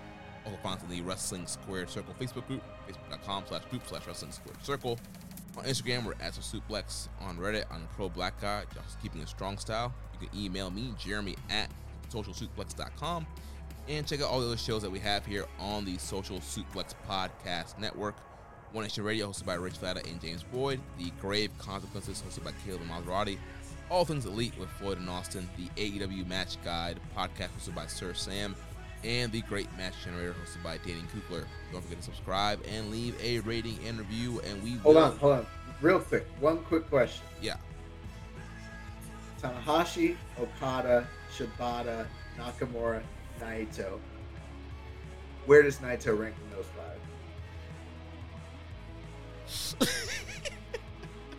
go. Probably last. All right, we can go.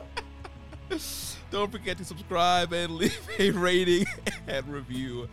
And we will catch you next week on Keeping It Strong Style, the ace of podcasts. Ichiban. I tell fans, tranquilo. Thank you for listening to Keepin' It Strong Style. We'll see you next time.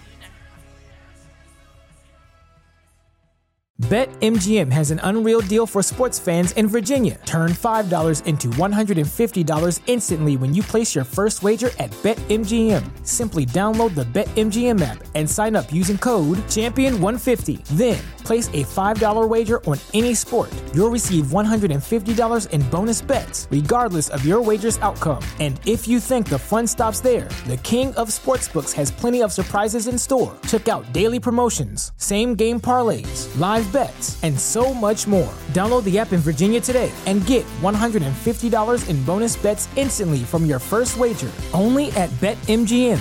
BetMGM and GameSense remind you to play responsibly. See BetMGM.com for terms. 21 plus only. Virginia only. New customer offer. Subject to eligibility requirements. Rewards are non-withdrawable bonus bets that expire in 7 days. Please gamble responsibly. Gambling problem? Call 1-800-GAMBLER. Promotional offer not available in Washington, D.C.